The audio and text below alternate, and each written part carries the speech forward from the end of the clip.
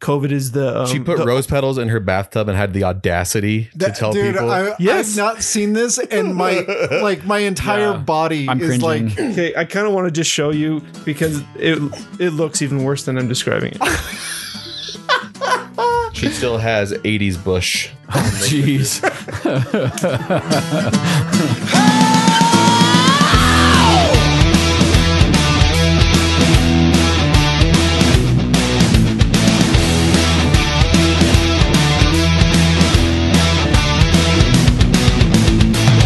Welcome to the Cold Bow Podcast. This is Jake, and I'm here with my cold bros. What's up, guys? Hey.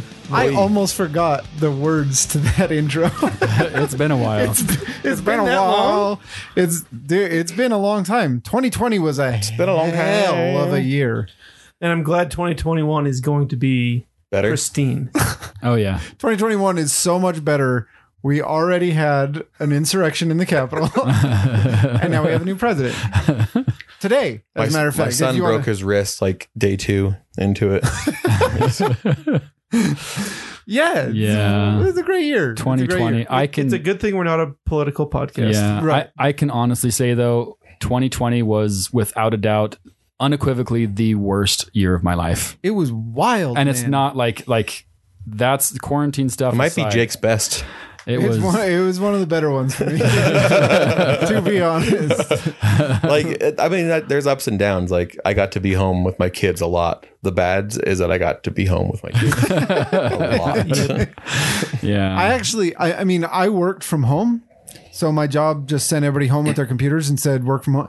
So I didn't miss a paycheck. I didn't miss, I basically didn't skip a beat. Yeah, I was very fortunate that way. With 2020. I mean, other people, including people in this room, had insane stuff happen that really kind of turned their lives upside down. But as far as me personally, 2020, I mean, there was some stuff that was rough about like working from home, but I mean, I there's nothing really for me to complain too much about. Mm-hmm.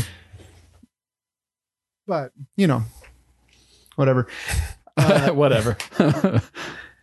But we kind of want to get right into things. We're going to start 2021 the way we start every year with our annual Cold Bowl Awards.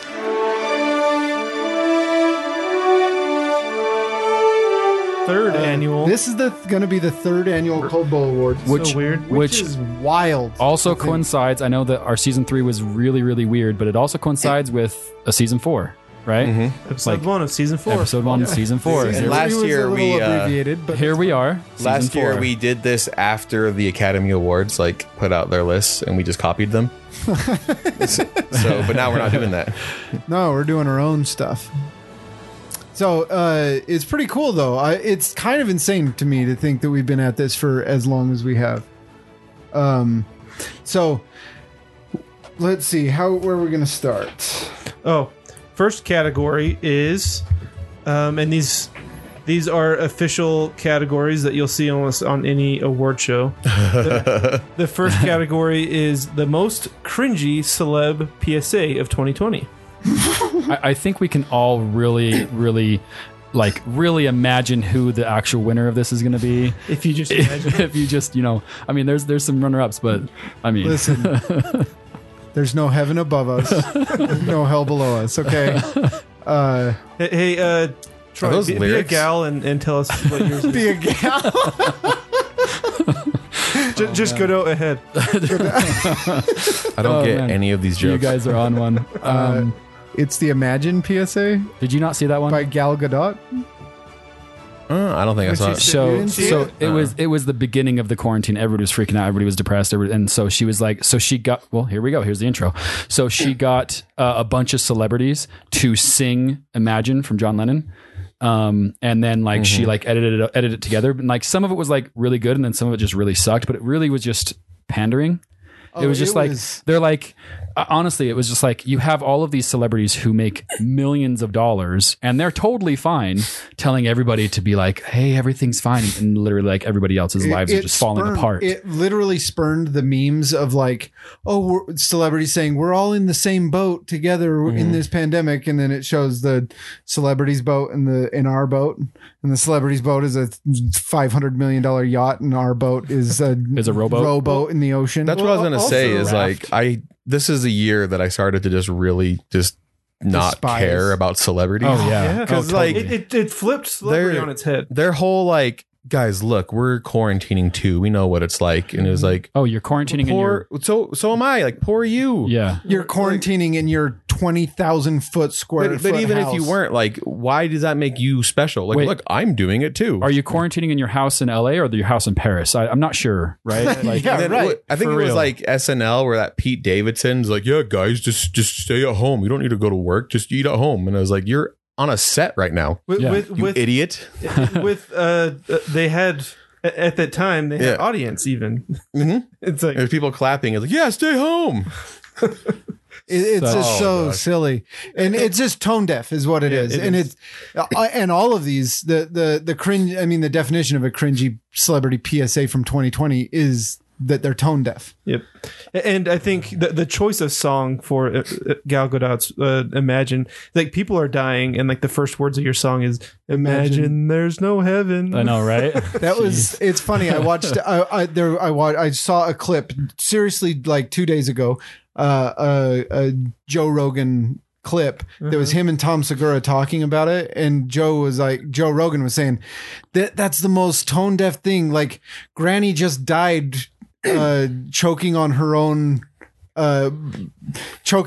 lungs because she's in coronavirus, and then you come out, Gal Gadot, with the prettiest face that ever existed, singing "Imagine There's No Heaven." Yeah. Like how in the world is that ever going to make anybody Because the feel song, better? the song's about basically world peace, but at the same time, you're also like people are dying and they're holding on to whatever hope they can. Whatever hope they- Yeah. Children are crying. But like, honestly, one of the better videos I saw came from, I think, Italy, who got hit really, really bad. And I think it was just some person like playing a trumpet or something, Yeah. or some instrument outside on their balcony, and people it were was just the out there people like on the singing. balcony singing with each other, to or each like, other because it's not contrived. Yeah, that was like Isn't that natural. isn't that how Italy is every day? Just people singing. Bobbidi-boobidi-boo. It's like opening scene of Beauty and the Beast, but Italy. That's Paris though.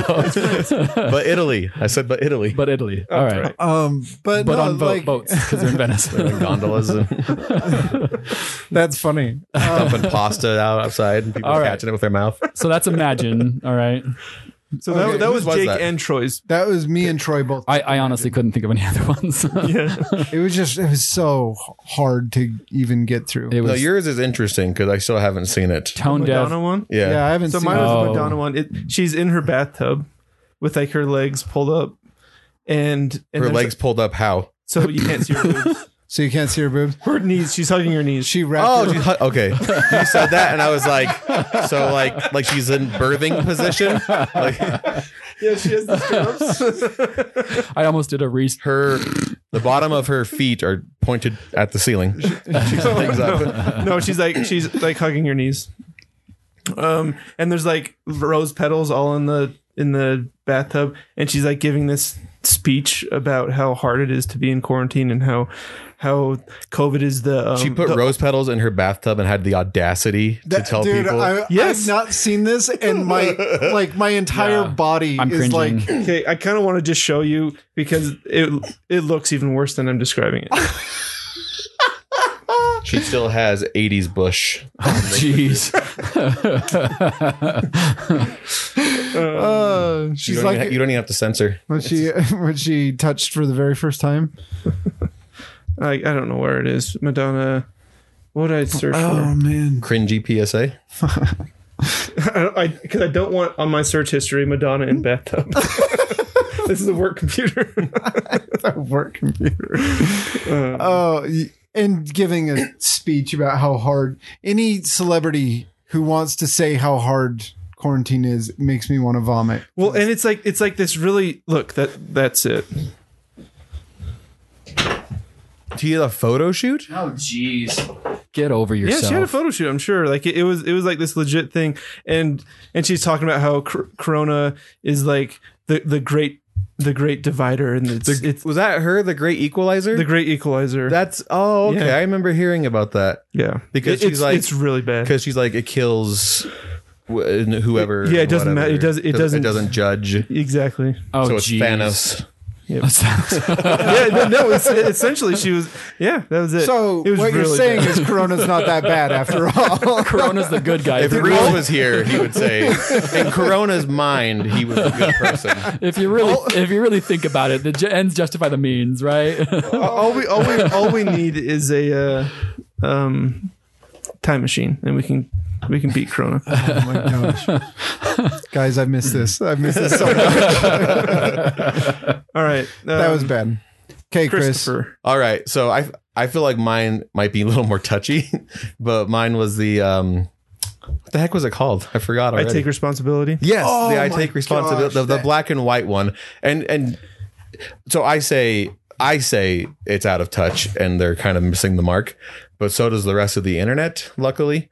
But this happened right before like BLM marching and movements and everything, It was in response to George Floyd. and it was like a black and white video. But really, all that it was just like light-skinned actors and actresses, like what's the term where you are trying to show people how good of a person you are? Virtue signaling. Virtue signaling, but also asking for forgiveness for something they've never done. Like they're putting the onus on other people Yeah, to like. yeah. It's getting into a political sphere here, Right. But they're essentially apologizing for being white. And they're overacting like crazy, and all the people could talk about is like the dude from Breaking Bad, Aaron Paul. Dude, that's they're- the one that breaks your heart. They're It's like that breaks your heart. why do Oh, you it breaks do your heart that this? he's there. Yes. Because you're like, dude, Why are But you I just doing picture this? they're like action, and he like gets out of praying and I take responsibility. I know his voice. He's like, all right, let's get out of here. exactly. I was like, what are you doing? It's the contrived It's so tone part. deaf. It's just so contrived. So this was during all of the Black Lives the Matter BLM march stuff. So I kind of like there was something really ironic when the riot started happening in Salt Lake, and then like KSL, the local news station, was in Salt Lake interviewing people, and they were interviewing just a bunch of white people. I was just like, I mean, it's Salt Lake, but I mean, Right. it's like, just, you know, hey, what's going on? You put your camera in front of white people protesting. Well, and it just was it's not kind our of like, fault. It's just mostly white people that live here. I was actually listening to a comedian today on a podcast, and he was talking about how upset he got when he was in LA and he saw a boarded up window that said "We support BLM," and he's like, that in and of itself is kind of racist, because you're kind of saying like, oh, we think the black people are going to destroy our shop, so we're going to board up our shop and then put "We support BLM" on there to like fend them off. And that's kind of what the same energy I get from that I take responsibility. Like, oh, I'm going to preemptively It's the same small dick energy.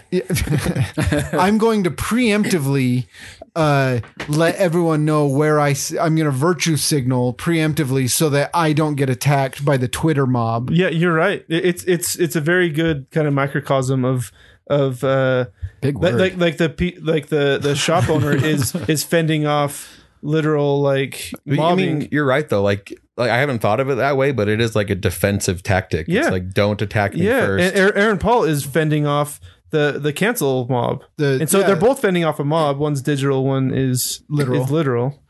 It's And the interesting. digital one could make you lose your job. Yeah, Yeah, right. so Right. could the physical. Yeah, those Is that they burn topic your on this job. episode or next one? The cancel one?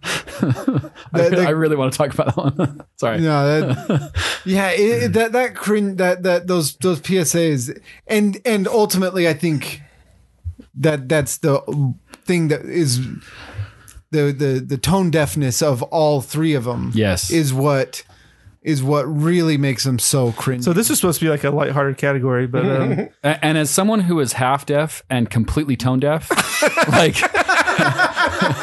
Like I resonate. You're with the expert on this. You the tell tone us. deafness. Can I just pick the winner? I am the. We trust your lived experience. Yeah. I don't know if we need a winner. I think they all lose equally. Yeah, We need a winner. we Should don't we need a pick winner here. the winning We definitely loser? need a winner. Yeah. Yeah. Oh, It's an award show. We need a winner.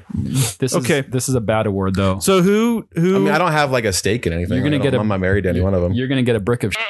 Okay. Are we voting for our own? Yeah, because you guys vote. You guys did this. Can you vote for your own? No. should've talked Don't, no, don't they no. win by default for having two? I mean, Of the same. Yeah, Yeah, one of you. You guys have to. Mister. I couldn't think of anything else. I mean, if that's the one that stood out to you the that's most, the only one that's the only really one I paid attention. Like I was thinking about. I was like, I don't know any other. I would. one. Okay, I'm voting for the I take responsibility, because when that one came out, Aaron Paul, literally my soul left my body when Aaron Paul said that, and I was like, I had a hard time with it. I not to just do the opposite, but I was gonna. The Madonna one really actually like that bile one- got into my throat. Dude, Like, that one's bad. It's so bad. And in that one, it's a little different because it's just the single. It's just her. It's not Yeah. like the collective thing. Yeah, but yeah. All right, so we got 2 votes, and I mean, well, Chris, you vote first you vote first. on the count of 3. Count of 3. Uno, dos, tres, go. Madonna. I said imagine. Imagine, and you said Madonna. So Madonna wins. So Madonna wins. Madonna is the worst, most cringiest of all the That's PSAs. fitting. That's fitting. Madonna, works. as someone who is tone deaf and half deaf, welcome to the club of being a complete moron. Wait, is this the complete moron club or the? I mean, because she's a decent singer. I mean, I'm just saying that being tone deaf. I mean, D's. like I'm tone deaf. Tone deaf. deaf. Just carry on. Troy's inner Irish is coming out. He's deep. He's I deep. can't even complete a joke. Kick him in the sheens. Kick him in the sheens. That's Irish or Scottish. Scottish? That's Scottish. How would an Irish doesn't person matter. say deaf? Is there a difference? Listen, coming from a bunch of tone deaf people, doesn't matter if it's Irish or Scottish. Listen, I take responsibility for that joke. Let's move on. Okay, next up, I think we have the best show we binged watched while quarantining. All right. Binge watched. Should I go first, like I did last time? Did you go Like I first? do every time. I'll go first. We had a best go, and Chris. this is a So- best and we had a best and worst on this. Yeah, one. yeah, Okay. So yes, mine is Cobra Kai. And I haven't seen it yet. ironically, So or I good. I don't know if it's ironic, but the first 2 seasons were put on Netflix. Apparently, the first 2 seasons came out forever ago. I didn't watch them until 2020, so Yeah, same. it didn't exist until then to Yeah, me. same. Because they were on but- YouTube and nobody really cared to watch I anything heard, on YouTube. so I'm a huge Karate Kid fan. Like I always have been ever since I was young. I was You are a big obsessed. I'm a big guy. So when I saw that they were doing like another show of it, I kind of rolled my eyes. I was Yeah, it like, came out on YouTube. YouTube Red. YouTube Red first. And I kind of rolled my eyes. I was like, is nothing sacred? Like, can't they just leave it alone? But then I saw like the original actors were in it and it's like 30 years later. And then it's a point of view of Johnny, and Daniel was kind of the antagonist. And I was like, that sounds interesting. And then the reviews came out and people were like, dude, it's perfect. Dude, It's perfect. It matches the campiness of all of the Karate Kid movies, and like season 1 especially was so well written. Yeah. Like It's well it written. exploded on YouTube too. It was like the most watched show across like all Now, streaming. It's well written. the It's dialogue- campy. The yeah. dialogue's terrible. the dialogue's on terrible purpose. and the acting is terrible, but it's like it's on purpose. But Yeah. like the story arcs are just so well. The well characters done. are well written. It's like it knows exactly what it is. It Right. never takes itself too serious. But there's moments that I was like genuinely like tearing up. Oh, totally. Like there's it can get heavy. So it made you laugh, it made you cry. So my oldest daughter Rory, she sat with me and watched a few episodes, and she was like, "What's this all about?" And I'm like, "Okay, we're watching the Karate Kid." So we watched the Karate Kid, and it was really cool to like talk about like how like obviously there was the story of bullying and then like defending yourself, but really the whole movie is really just about balance, right? That's all Mr. Miyagi's lessons were about was balance. But I will never forget Rory's reaction when Daniel won with the crane kick at the end. Yeah. Oh, dude, she stood up and she was cheering like it was. My kids. Oh, too. it was so exciting. We for just her. watched It the was great. second one because in the most recent season they introduced elements of Karate Kid 2. Yes. So I was like, pause. We have to watch Karate Kid 2. And my kids are like way into it. Like, I don't remember being like my kid's age and my dad showing me his movies from when Right. he was a kid and being like, yeah, Dad, these are great. That darn cat is so good. but my kids loved it. So yeah. Yeah. I'm gonna have to do Yeah. Karate Kid 3 next. I don't know. But it's been an absolute joy. I binge watched it. I don't binge watch anything. Like season 3 came out on January 1st. I was done on January 3rd. Same, dude. I don't do that. Dang. Dude, it's a show because they're 20-minute episodes, so it's easy to just kind yeah. of get through. I think they're like 30 and above, like if even that. But yeah, there's 10 episodes, so it's like a 5-hour movie. yeah, Yeah. basically. I need to watch it. I haven't seen it yet. I'm super excited. I adore it, Dude, It and might be season It might be like one of the best TV shows ever to me. season And it's, one. It's not because it's like super well written. It shouldn't win any awards. It's just on a personal level. in my it just opinion, resonates with me. season 1 was fantastic. Season 2 was okay. Season 3 was really good. Right? That's how I'd put them. But yeah. Anyway, what's the next one? I can't even rank them because I just like them all. Like I just love them. So I watched His Dark Materials. It's a show on HBO. It's based on the book series. That's the His Dark Materials book series, but that's the Golden Compass. Do you remember the Golden Yeah. Compass movie that came out like in Yeah. 2002 and it Yeah. like bankrupted the studio? I remember Yeah. there was almost like a fabricated like backlash against Yeah, it. because it was like atheist or something. Yeah. But the once you get- backlash against it was like a campaign to watch the movie. the second book is actually the second season, but by the time you get to the end of it, you're like, oh, that's why people are anti this story. It gets like that. If you're religious, chances are you're going to have some sort of umbrage with Interesting. the story. Like, as long as you can handle the fact that it's Fiction. fiction and it's And taking place fantasy. in a fictional world, but there's definite like the bad guys are definitely the Catholic Church. Like, even though they're not called that in the show, that's what that's definitely what the corollary is and stuff like that. So when you get further and further into the show, into the story, and then especially in that second season, second book, you're like, oh, this is what's going on. This is what's happening. And there is a clear reason why. Because I remember mom read it. My mom read it when I was younger, and my little sister was read the first book, and mom was like, yeah, it was fine. And then she read the second book, and she was like, I don't know if I want my daughter reading it when she's 11. Like Right. when she gets older and she can see that it's fiction and understand that kind of stuff, then that's fine. But They at are 11 children books too, aren't they? Well, that's the main character is like 11 years old because the whole idea. I don't want to get too deep into it because we don't have enough time. But like the idea is that in this world, your soul is a physical creature that is tied to you that kind of walks around with you, and it's an animal. So. Before you go through puberty, Mine would be that worm Jerry from Rick and Morty. it's called a demon, and it follows you around. And your demon is before puberty, your demon can change its shape. So, like the little girl's is like a little weasel that follows her around most of the time, but sometimes it changes into like a red panda, and Wait. sometimes it. Are we talking about Big Mouth, the puberty monster? No. I'm just kidding. Sorry, bad joke. Then it changes. Sometimes it changes into a bird or a butterfly or whatever, and Sure. it just changes every time. But then once you go through puberty, your demon settles into one animal, and then it's that animal for the rest of your life. So Lord Azrael is another main character, and his is a snow leopard. Which one is Gandalf, the polar bear? So that's not a demon. That's a polar bear that talks. They have my mistake. They have talking polar bears that wear. Scott just rolled his eyes so hard. They have talking polar bears that wear armor and go to war, and they're freaking rad. Not demons. They're not demons.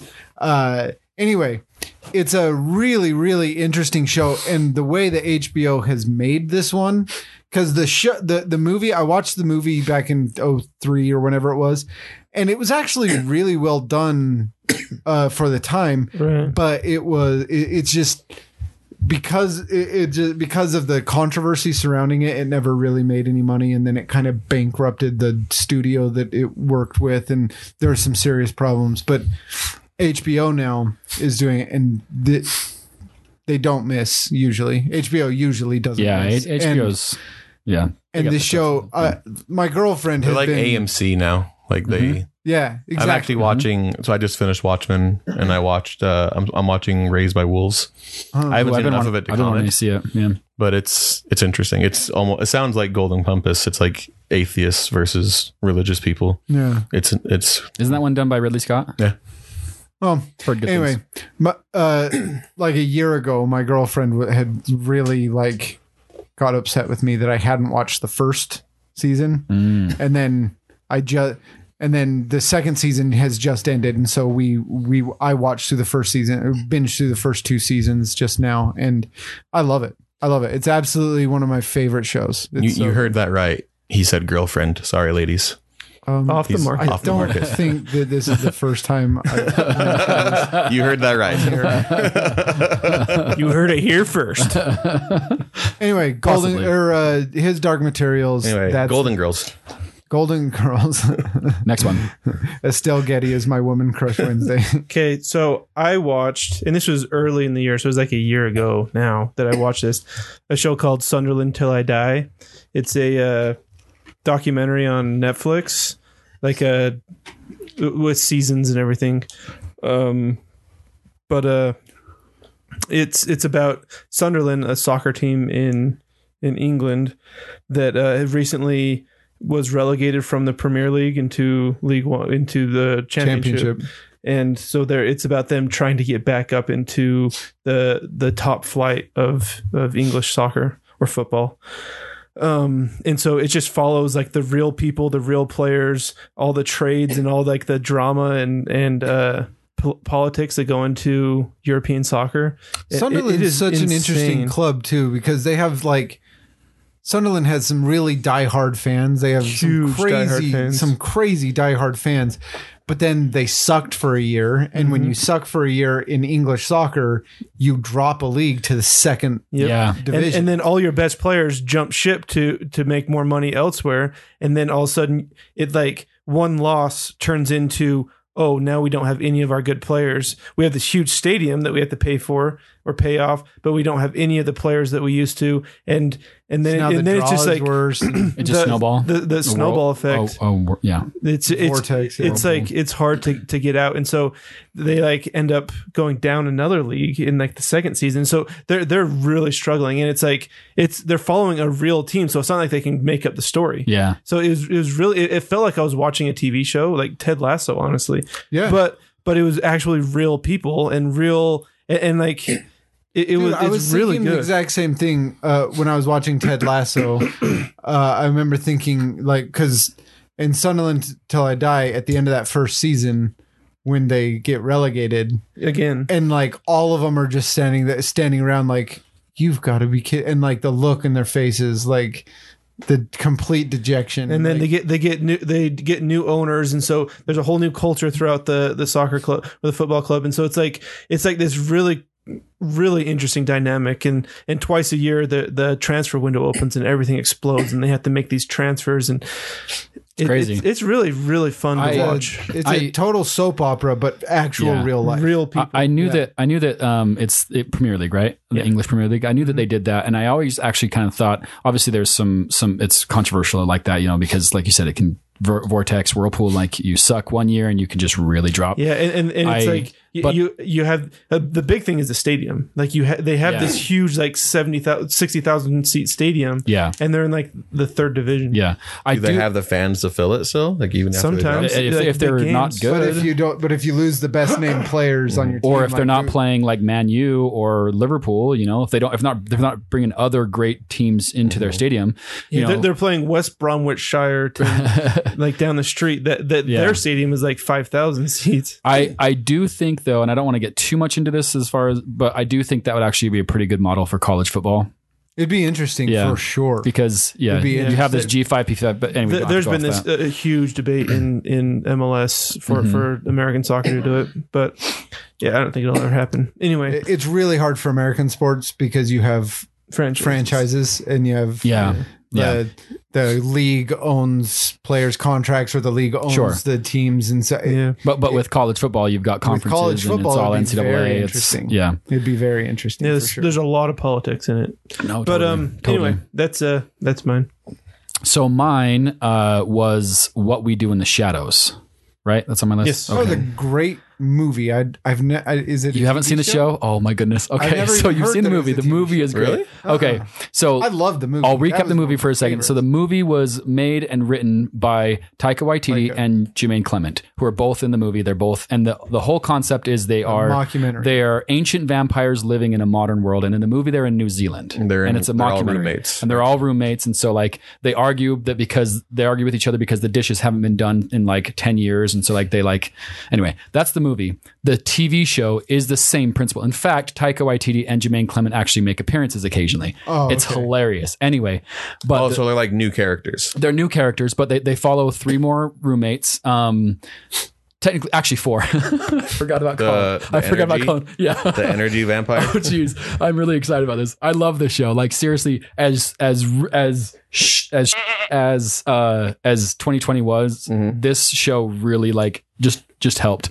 It was so good. So the main vampires they're from different parts of history, different parts of the world, but they're all in Staten Island in New York, and they're living in modern day Staten Island, and like they're just all in just this weird old house and just trying to get along. So like they go to like a neighbor's party and they're having a Super Bowl party, but they think it's this superb owl party. And so like they're like, hey, come in, it's our weird European neighbors. That's such an easy joke. Why have I never thought of that? Yeah, I've definitely seen that elsewhere. But like it's like they're like our weird European neighbors and stuff, and then like, hey, one of the neighbors is like, what are you guys? You guys vampires? They're like, oh shoot, he's on to us. So they like erase his memory, but like too much. Of course. So they're like, oh, we're gonna have to kill him. Let's like at least let him have the night of his life. And anyway, it's funny.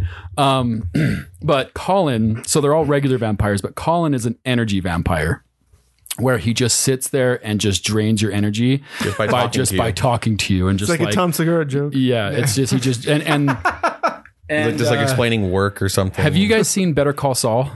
Listen, we've had Reese on the podcast. Exactly. Before, okay? Reese is a bit of an energy vampire. So I'd apologize, but I don't know. He's not going to listen to it anyway. Have you guys seen Better Call Saul, the first season? Yeah. You know the my baseball cards, that guy? Yeah, that's Colin. He's so he's just he's there you go. Anyway, so geez, that I was There's really a lot of sad funny jokes. because I think they did 3 seasons. Season 4, or either their most recent season was actually delayed because of COVID. But I binge watched it. Oh, so good, you guys! I can't wait till the next season comes out. Because they fight like roommates. So he's like, guys, this is getting out of hand. There's people half drunk on the lawn, and he's like, well, tell them to leave. And he's like, no, like you drank half of them. Please finish your meal and dispose of your garbage afterwards. But the show is written and produced and sometimes even directed by Taika Waititi and Jermaine Clement. And then also the other thing about it that's funny is that they have what's it called when they have a human that works for them? A slave? Kind of a slave. Bond? It'll come back to me. But anyway, it's the guy that they have, his name is Guillermo, and he's a descendant, and you didn't know this until he did a 23andMe. He's a descendant of Van Helsing. 23andMe. So he's like I'm a direct descendant of Van Helsing, so he's actually like secretly a really good vampire killer. But he's a slave. I can't remember what it's called. It'll come to me, but isn't it vampires. No, they're not vampire spawn. No, They're like I know what you're that- talking about. It Familiar. familiar. That's it. He's their familiar. D&D. That's Anyway. Yeah. that's the yeah. I read Bram Stoker's Dracula, and Yeah. they had a familiar in Yeah. that. So anyway, Those ones. what we do in the shadows. Renford. Is that? Wasn't that something like that. Renford was a familiar? One more story. Sorry. So in this episode, one of the vampires is a vampire from somewhere else shows up, and it's played by Mark Hamill. Really? Yeah, it's so good. And then he wants to kill one of the other vampires, and that vampire just runs away. And he creates this disguise, and his disguise is literally a toothpick. He puts his toothpick in his mouth, and the other vampires don't recognize him. And he changes. It's kind of like Clark Kent and his glasses. Yeah, he changes his name to Jackie Daytona, and he runs a bar. and Mark Hamill's character follows him there, and he's like, "Yes, I'd like 1 human alcohol beer, please." And he's like, 1 human alcohol beer coming out. It's so bad, but so good. All right, that's all. That sounds pretty funny. That is pretty good. I think Cobra Kai has to win because that's the only one where the other anyone else here has watched it. I mean, if I can't vote for my own, I'm voting for Cobra Kai. So Right. Yeah. But I I mean, was those gonna say other- like anything else I vote for in my heart is like number 4. those other ones sound really interesting. Like I've watched I'm offended, the Chris. first season of Sunderland Till I Die, but I haven't watched any of the other 2, so I can't really say what. I'm the down with best- just naming Cobra Kai the winner. Yeah. Boom, baby. Boom. Cobra Kai. Boom. Good Okay, job. so the next one is the worst. Oh yeah. What- So what- we had like the best TV show that you binge watched this year, but because of quarantine, we thought that there should also be the worst show that you watched this year. That was terrible, but you watched anyway. Because you were quarantined and you had Yeah, terrible you weren't gonna show. not watch it. Terrible show that you watched anyway because quarantine. So I'm gonna go first because I'm gonna go first. I'll go after you. I watched because my wife. Was it? Was it though? That's what I'm going with. Yeah. Have you guys seen Love Is Blind on seen the Netflix? I have first no 2 idea what that is. Is it? Oh my It looks. gosh. Wait, is that the one that's like super like sexual? Like it looks. kind No, of that's risque? like Love Island or whatever. I don't know what that is. You don't know what that is. I It haven't- might be Love Island, but I don't know. It's not Love Island, but it's something like that. Penn Island. It's Epstein Island. That changes the whole dynamic. No, this Love Is Blind is like it's set up to be like this experiment to see if you can really fall in love without having seen each Yes, other. I remember seeing the previews for this. Yeah, but they set up don't these put speed any dates. uggos in the whole damn movie, in the whole damn show. They only have yeah. like the most attractive people ever. It's Yeah. stupid. It's like this. I it's really- reality TV. I remember. So sorry, I don't mean to I'm gonna cut jump you off on here. you there, but I'm going to. I really want to see that show and have there be just like a 400-pound dude and like the girl falls in love with him and then they come around the corner and I want to see the love leave her eyes. Dude, when the guy walks around the corner and just watch his heart break in half. Have like a shallow Hal moment, like right Oh, yeah. where But the prerequisite is like he has to have a sexy voice. Exactly. When he talks, Exactly. He sounds like Barry White, but looks like he ate Barry White. But he's like 2 Barry Whites, Put together. which is Yeah. 600 pounds. and he is Barry White. And he goes, Very unattractive. guys. anyway, go on, Scott. He's I'm the, just basking he's in the that opposite awesome of Barry joke. White. That was the ultimate dad joke. Like I'm almost groaning for you. I can feel my kids groaning at you right now. Dude, the best feeling is when you tell a Oh, bad dude. joke and everyone just stares at you. I not, revel. not because they don't get it, but they're just like, "Ugh, I revel in those moments, dude. Like that. I chase that high. I'm an energy vampire for those dad jokes. Dude, seriously. But yeah, it's just the absolute worst show because it's supposed to be this experiment to see if people can get over the looks part of And love. you watched every episode. every episode. And Sounds like some experience. and who- so my problem is I Who guess I'm a won? completionist. I have to finish what I anyway. Like any Chris, show. you know. Like any show. I just have to finish whatever I'm doing. Anything. So even- literally, even if anything you I'm start- doing, it's so I have So to you make watch sure a show that and the first I'm episode's done. terrible, you'll watch it anyway. Like the whole thing. Maybe not the first episode, but anyway, it doesn't matter. That's not what this is about. I did finish it, and it turned into the most shallow thing. It's supposed to be like this, more like the opposite of shallow. They're trying to do it, but it ended up being ideals. like some of the people are just the worst people, and then it just the whole thing is like so fake anyway. Like that's why they're on the show. They were selected for that very reason. Yeah. Anyway, it's bad, and you shouldn't watch it. Reality TV is like more fake than like WWE did. Yeah. Like It's Coming pure from trash. someone who worked on a reality television show, I can confirm. Yep. That. But there more was fake there than was professional wrestling. several hot ladies on there, right? Hot, attractive people, and hot ladies That's- and men. Yes. I've seen 2 Indeed. episodes. Anyway. Yeah, that sounds awful. it was awful, Yeah.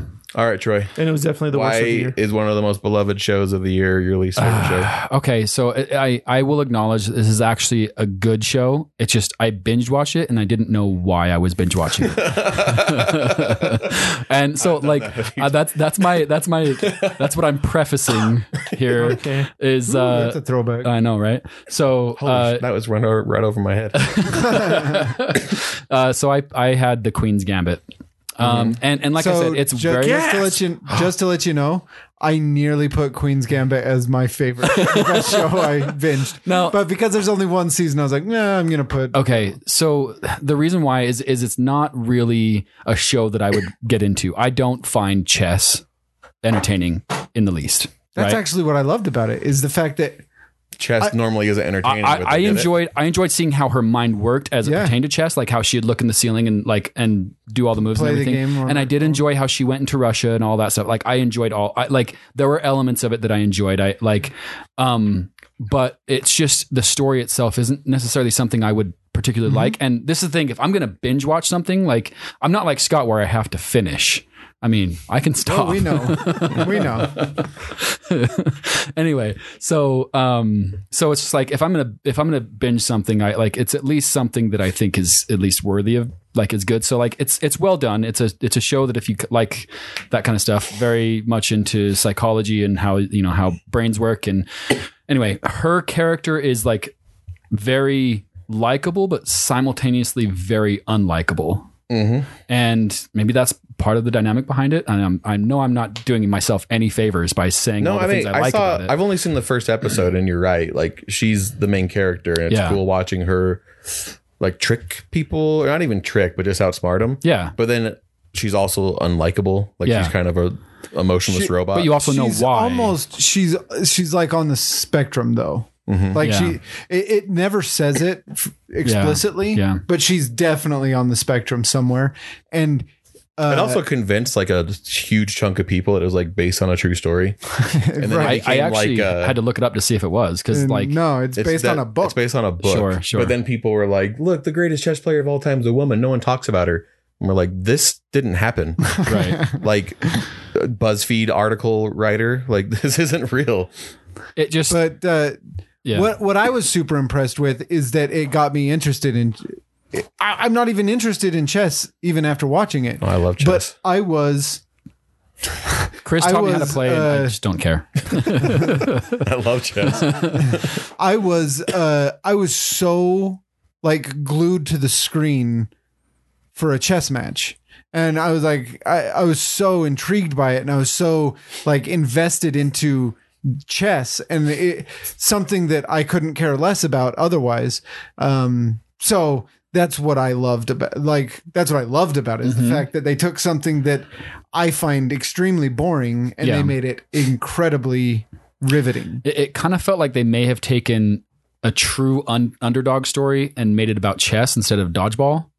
Right, like something that actually happened, but they're just like, I thought you were going to say like Rocky. let's just put but you- chess here. You use dodgeball.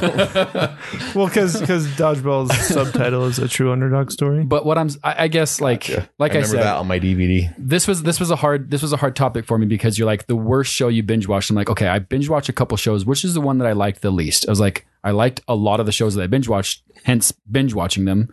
And I'd say the one I liked the least, but I can acknowledge was really well done was the. But Queen's we've Gambit. all binge watched something that we just could probably care less about. I mean, I'd put Clearly. Tiger King on there, but I mean, I did that for. I mean, I did that for. I mean, I guess I should have just put that because whatever. So Troy's reason for not liking it is that it tricked him into binge watching. No, it's not even that I didn't like it. It's just he has free will. It's normally a show that I just wouldn't find myself getting into, but I binge watched it anyway.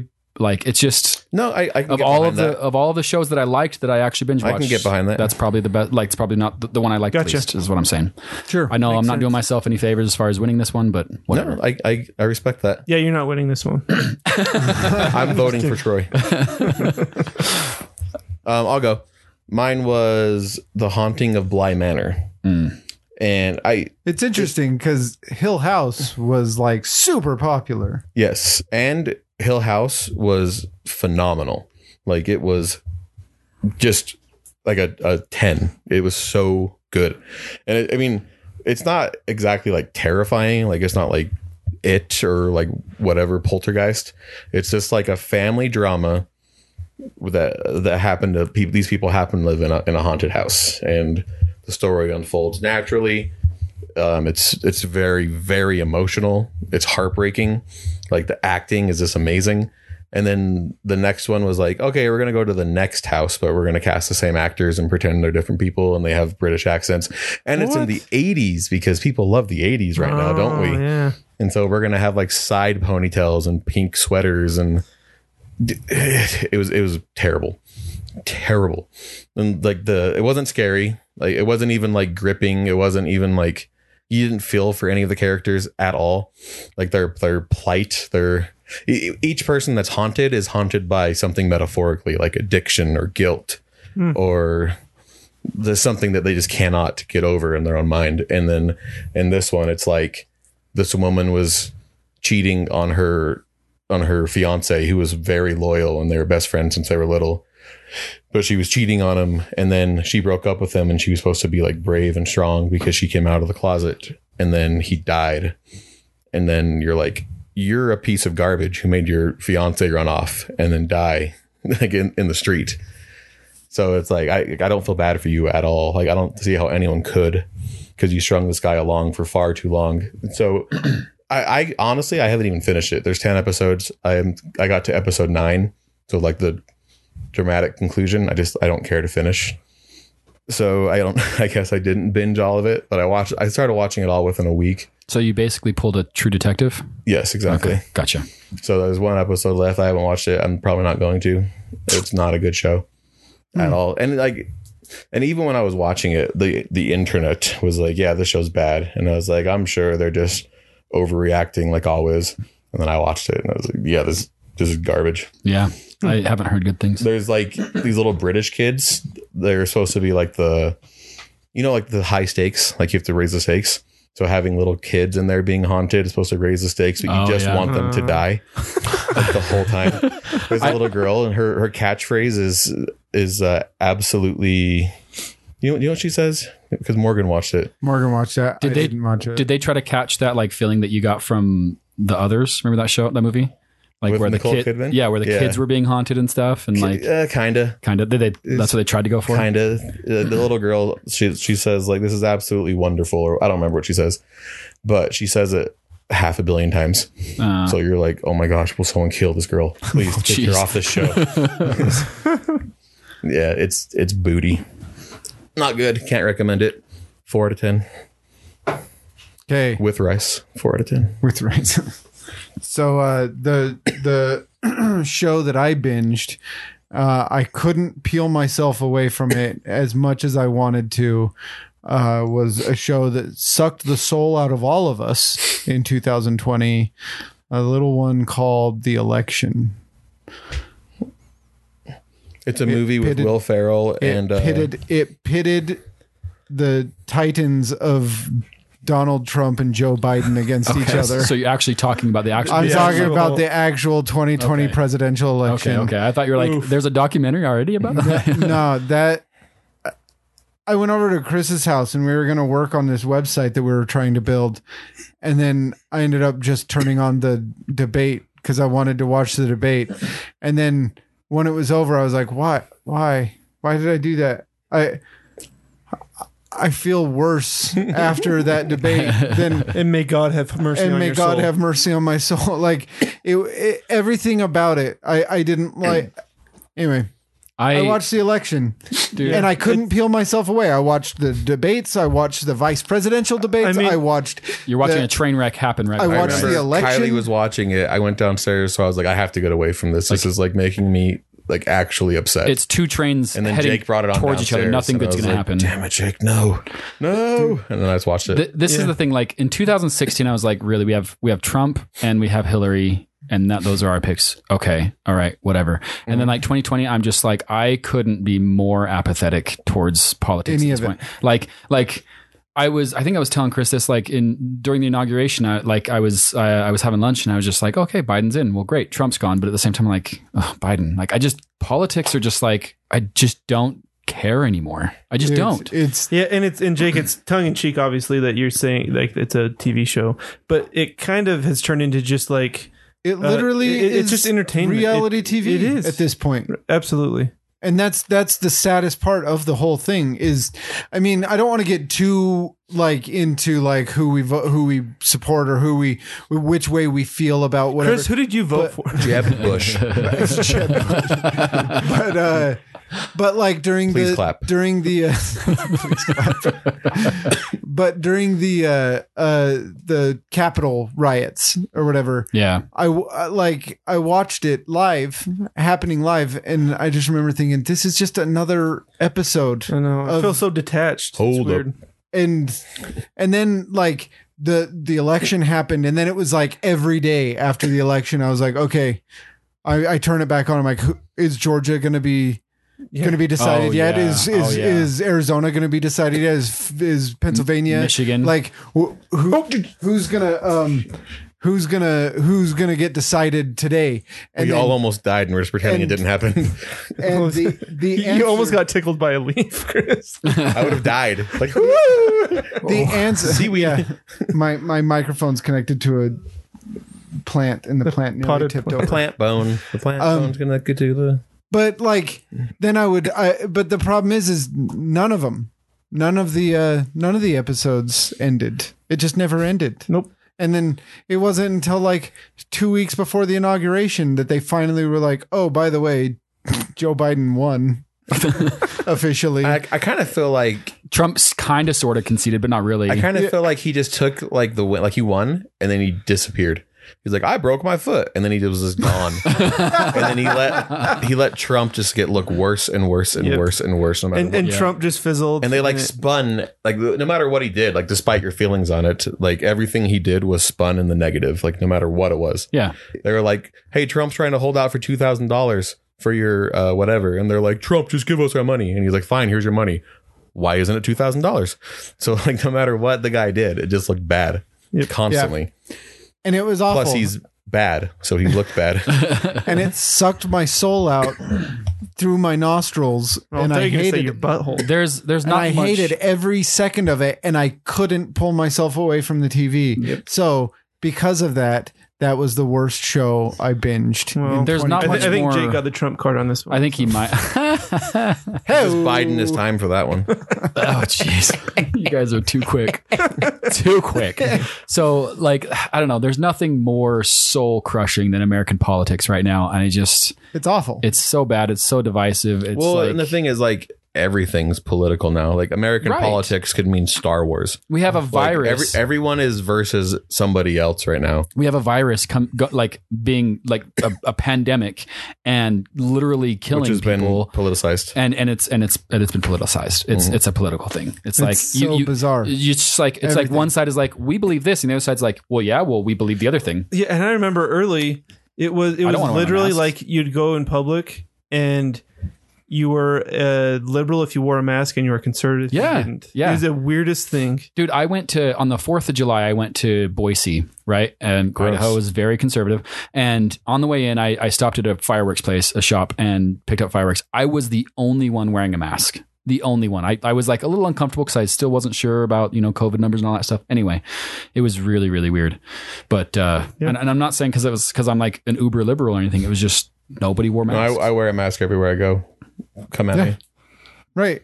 But I don't know. We're all It's wearing so masks bizarre. right now. That's why we sound so weird. Yeah. All right. We all wear like. Should we- Once one of us is Bane. Imagine all the people. All right. Take responsibility. Of course. So Why did you turn into little finger? I don't know. jeez. Of course. Should we vote on what was Yes, we should vote. on the What were worst? the picks again? Love is Blind, Queen's Gambit, Haunting of Bly Bly Manor, and The Election. You know, I'll just go ahead and go first. I was going to vote for the Love is Blind one because it's just the premise is just so dumb and predictable. But I mean, the election is just so crushing. The and one that, we have to do with this every 4 years. Like, come on, guys. The one that like made my skin crawl the most though was Love is Blind. So I think I'm gonna vote for that one. Okay. I vote the It's election. the most smutty. Because that one sounds like, I mean, the election is trying to just rally you up. I feel like that's kind of the same thing, but it was put on Netflix. So that'll get my vote. I'm voting for The Haunting of Bly Manor because Wait. the first one, it sounded really good. The second one sucked, and that kills me when it's like the first episode or the first season of something. The hype is so high. Yeah, and then the it just, second like, one tanks. Well, blows. I know that Jake's not going to vote for mine, so we're not going to have a 4-way tie here. So Jake decides the winner here. Yeah, I'm definitely going for Love is Blind because I watched the first 2 episodes and I concur. It is awful.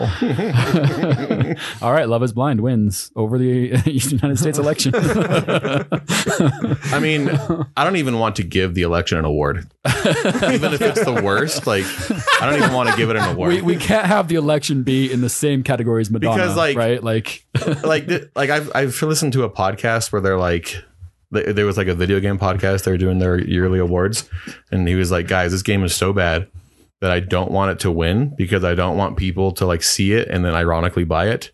So we're not putting it on our website." That's funny. all right, well, Love is Blind. Don't watch it or do. I don't care. Okay, so Or do. next I'm not your boss. next up, we have our Man Crush Monday and our Woman Crush Wednesday. Which one should we go first? Let's do Man Crush. Man Crush Monday. I'm going to go first. Phil Rosenthal. Everyone, get out your picked- Google. Such a goober. He's such a goober. I'm pretty sure mine. It's the Phil Rosenthal is the host of a Netflix television show called Somebody Feed Phil. Oh, jeez. And he's a producer in Hollywood, and he produces the biggest show he produced was Everybody Loves Raymond. Everybody but- and somebody. If you But He looks like he would have like the thickest northern English accent. he is Or Boston New or York. He is a New York Jew, and Dude. he is the I have to funniest. censor that. He's a New York beep. What? Cuban? He actually makes multiple Jewish jokes in the show. Somebody Feed Phil. That show, I adore that show so much, and a new episode of that show released over in 2020, and I watched it in a day. All of them. I was so excited. That show, that guy is the biggest goober, and if you watch, like Chris said, he's a goober. Like They that's put the only food way. in front of him, and he grins like a 4-year-old, like just all teeth. He's like, He like his eyes get as big as his eyes turn into grapefruits, and his smile goes to his ears. And then when he bites into something that tastes good, and he smiles and chews. He starts dancing, but he dances like a dad, like a white dad, or like And a so girl he's that just you're like, feeding at Chili's. It's all arms. You can't it's all see, arms but and yeah, bouncing. Jake's just moving his arms. It's all arms. He looks and like a bouncing. baby in a high chair. Dude, it is. with 2 spoons. But I'm just saying that the amount of joy that just watching that man will elicit in you. Troy is about to fall out of his chair right now. He's laughing so hard. Did I miss the joke? Yeah, now every time I look at Jake, I'm just imagining a baby with 2 spoons. Troy's imagining a baby in a high chair with 2 That spoons. looks like Jake. Anyway, Hat and glasses. New York Jew. would you shut up? So the the amount of joy that this man brings to my life just by existing is why he's my man crush. Very good. So Phil Rosenthal. That sounds like an actual crush. It's not just something that's like superficial. It's like, yeah, right. It's deeper than that. Okay. Love is blind, Chris. apparently it's not. That was like the show turned out that it's not. Yeah, but my love for Phil They walked Rosenthal around and saw like a 9 and they're like, but you're not a 10. but you're not. Shoot. Anyway, that's my pick for Man Crush Monday. Troy, go. I'll go next. I believe the name I put on here was Danny McBride. Yes. Okay, I didn't know if I changed it or not. Leave. I put it on there. Wasn't sure if I was going to change it, but the reason why is actually very specific. So Another very attractive man. New York Jew. Oh, jeez. So actually, the funny thing about mentioning like a religion is that anyway. So he produced and wrote a show that came out on HBO called The Righteous Gemstones, and that came out in 2019. And actually, it's really sad because the second season was delayed because of COVID. And I've been really looking forward to the second season because you've got John Goodman, Danny McBride, and Adam Devine. Anyway, Wait, the singer? No, that's it's the guy from Workaholics. Oh, yeah. And they all play. So John Goodman. We've talked about this on the Manny. Yeah, John Goodman plays like the granddaddy televangelist pastor, right? And then the other there is sons. Then he has his sons, and then he has a daughter as well. And Danny, they're just all. It's just making fun of religion, basically. It's just making fun of these uber rich. They're Baptists, right? Yeah. I mean, they're just televangelists, yeah, Christian. born agains. So I watched it in 2019, loved it, and then my friend Moose, what's up, Moose? We were talking about it. We were talking about it around him, and he was like, I haven't heard of it. So he started watching it, and I watched it with him, and like it's so good, and it just made me just appreciate Danny McBride, because Danny McBride is hilarious in it, but he also is a main writer and producer of the show. So like, anyway, so that's He's talented. He's super typecast. And I don't think he can break that typecast. I think he typecasted himself. Yeah, but he's broken it by writing and directing and producing. Yeah. Like, and he's kind of like stealth produced a lot of good stuff. Yeah. That you wouldn't even know about. Like the Michael Myers, the Halloween franchise. Yeah. He did that. Really? I didn't know that. Yeah, like the one that came out like 2 years ago. Yeah. Yeah, that was him. It was like the Pineapple Express gang, like the exact same people. Yeah. Huh. He's so talented. That's I mean, super he's cool. funny because when you think of Danny McBride, you think of Tropic Thunder, you think of Hot Rod, you think of all these other things. Tropic Thunder, every time he big old titties as he blows crap up.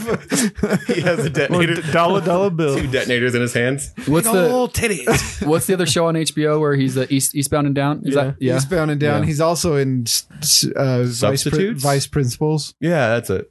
So I just really He appreciated likes Danny HBO. McBride's. HBO likes him. Good for him. I really appreciated Danny McBride's just his humor. You just reminded me that there was no enjoyed it. Barry this year, and that depressed me again. Oh gosh. Oh geez, I was telling Morgan that we need to watch Barry. Barry's great, but it's only been delayed. I mean, we're getting it back, right? I think so. We should. They need to have another season. Yeah, We need no Ho Hank in my life. I need that. Dude, he was in the new Bill and Ted. Oh, was he really? Amazing. I freaking love him. He's a robot. He's a future robot that kills people on accident. And every time he does it, he's like, oh, geez. Oh. All right. Well, that's Danny McBride. Okay. Love you, Danny. Who's next? The Troy, pick. next James Bond. Troy, pick. Scotty. So I chose. He's actually was like a Viner, and now he's on Instagram. Big on Instagram. His name is Matt Cutshall. He's super funny.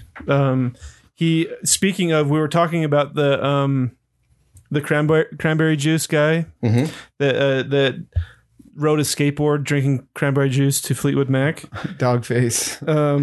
So that Fleetwood Mac song got really big, and Matt Cutshall, I'm going to show you guys, did a video to that song.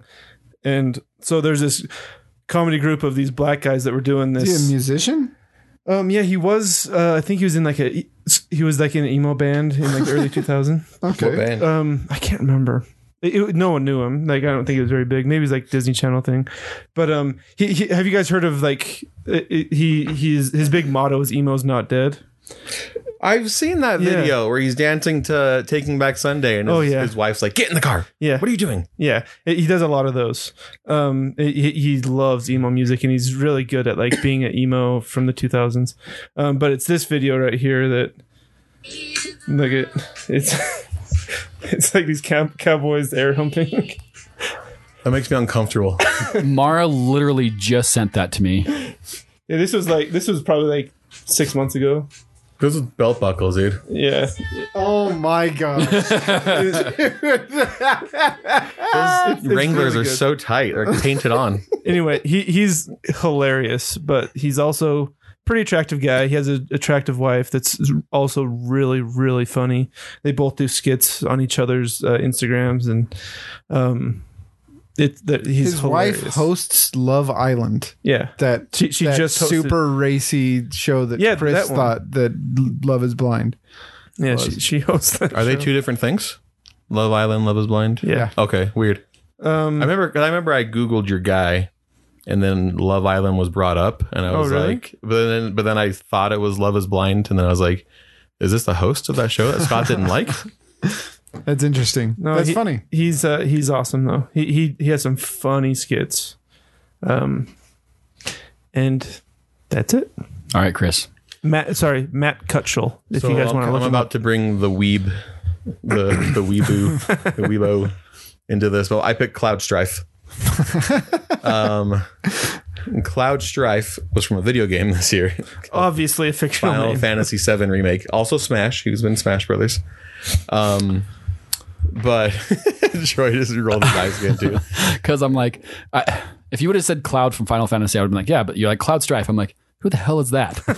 He has a last name, dude. He's a person. I know. Okay. No, he's not. All right.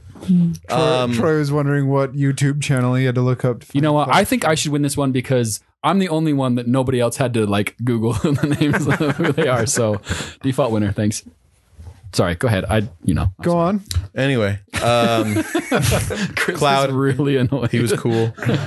He's cool. I don't know. It's funny when you play it and you're like, wow, these graphics are really good, and like they kind of did Cloud in a really good way. Like it was like true to the original, but like modern take on it. I don't know. But in the game, when you're playing, every single girl in the game is as thirsty as hell for Cloud.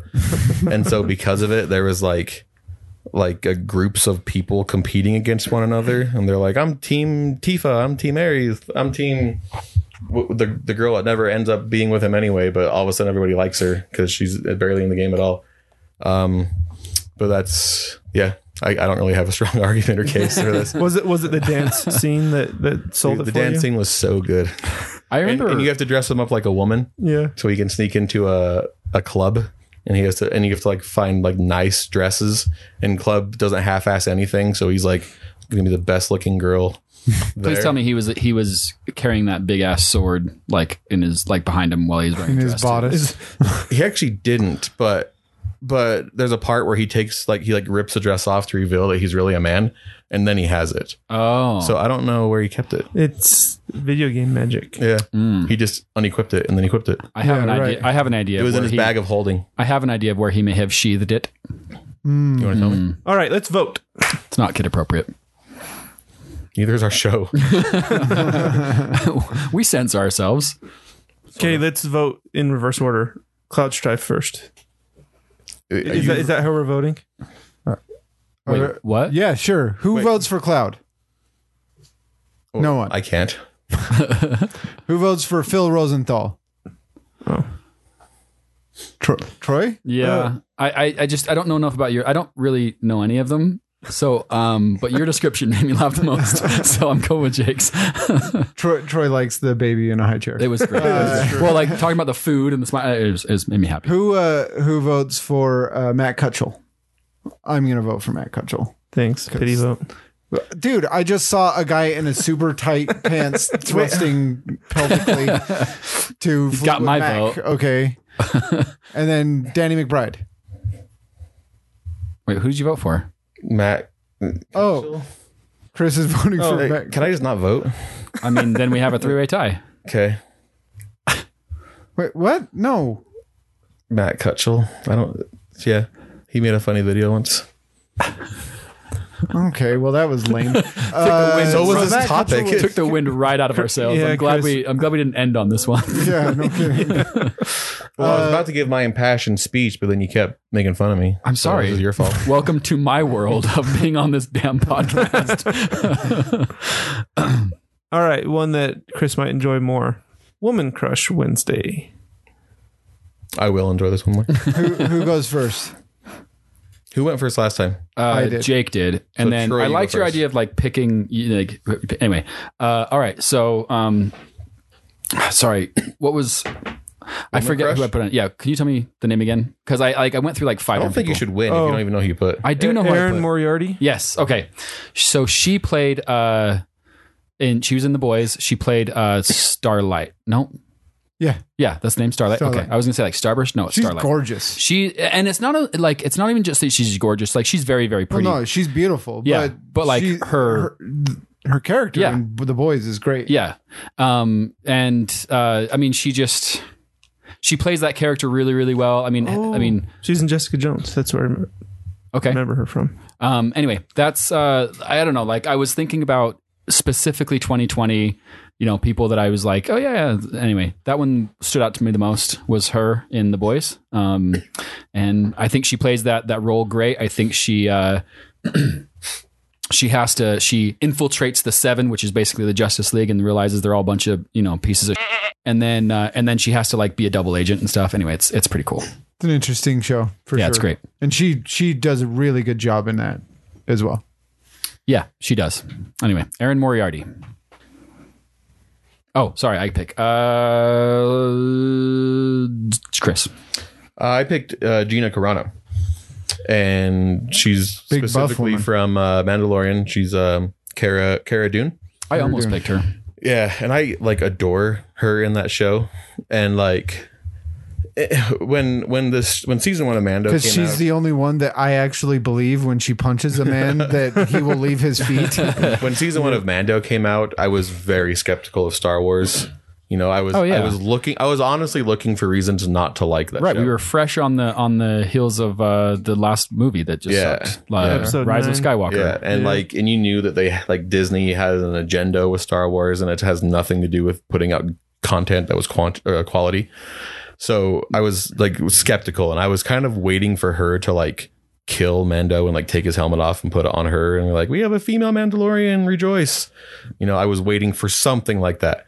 But it turned out she was just a really well written character from start to finish with Yeah. like a good story arc, and like if she happened to take over like naturally, I'd be like, I'm actually okay with that because the story justified the means or whatever. Yeah. Right.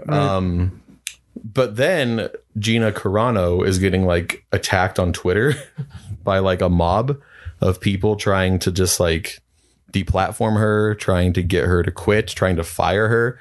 And she stayed really like positive during the whole thing. Mm-hmm. And maybe it's like she's trolling people, but they'll like fire her. And then she's like at the beach in a bikini, like smiling. And she's like, oh, I love the sun. Like that's her response for the day. And it just pisses these people off so much. Why did they want to fire? They like tried to cancel her? Or? Because she's conservative. She didn't put- She has Oh. conservative views. She didn't and put her online pronouns that is in not. in a Twitter bio, I and like see. a bunch of people asked her to, and they just like wouldn't drop it. And it's yeah, ridiculous. Yeah, I was back and forth on her, and then until I actually saw the season finale of season 2, and like I don't know, there's just this like she's definitely a badass. I mean, when I say back and forth, I always like favored her, but like the season finale of season 2, where they're like you have this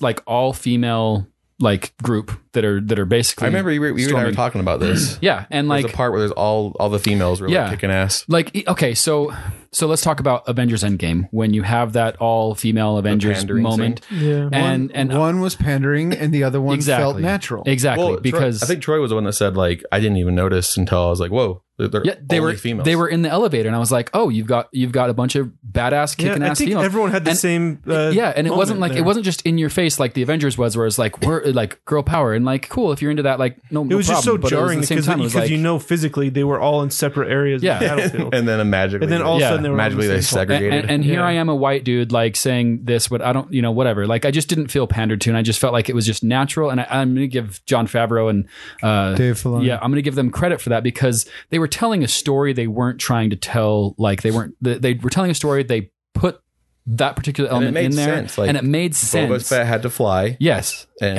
Mando had to go get the baby, and but and like this Raiders was Crest the was team. gone. Yeah, going this was back, the going team. back to what I said when Chris first brought her up, she's the tank, right? So on that scene where they're fighting through the ship, she's the one that's wrecking dudes. Yeah. But and then the two Mandalorians are flying around shooting people, sharpshooting people, yeah. and then the other lady, the Asian one, she's like sniping people from the back. Yeah. And it was everybody was playing to their strengths. Yes. And they weren't like trying to make them more powerful than they should have been. They were like, okay, this is their backstory. Yes. We set them Yes. up. They're Yes. very well developed characters, and we're going to have the characters play to their strengths.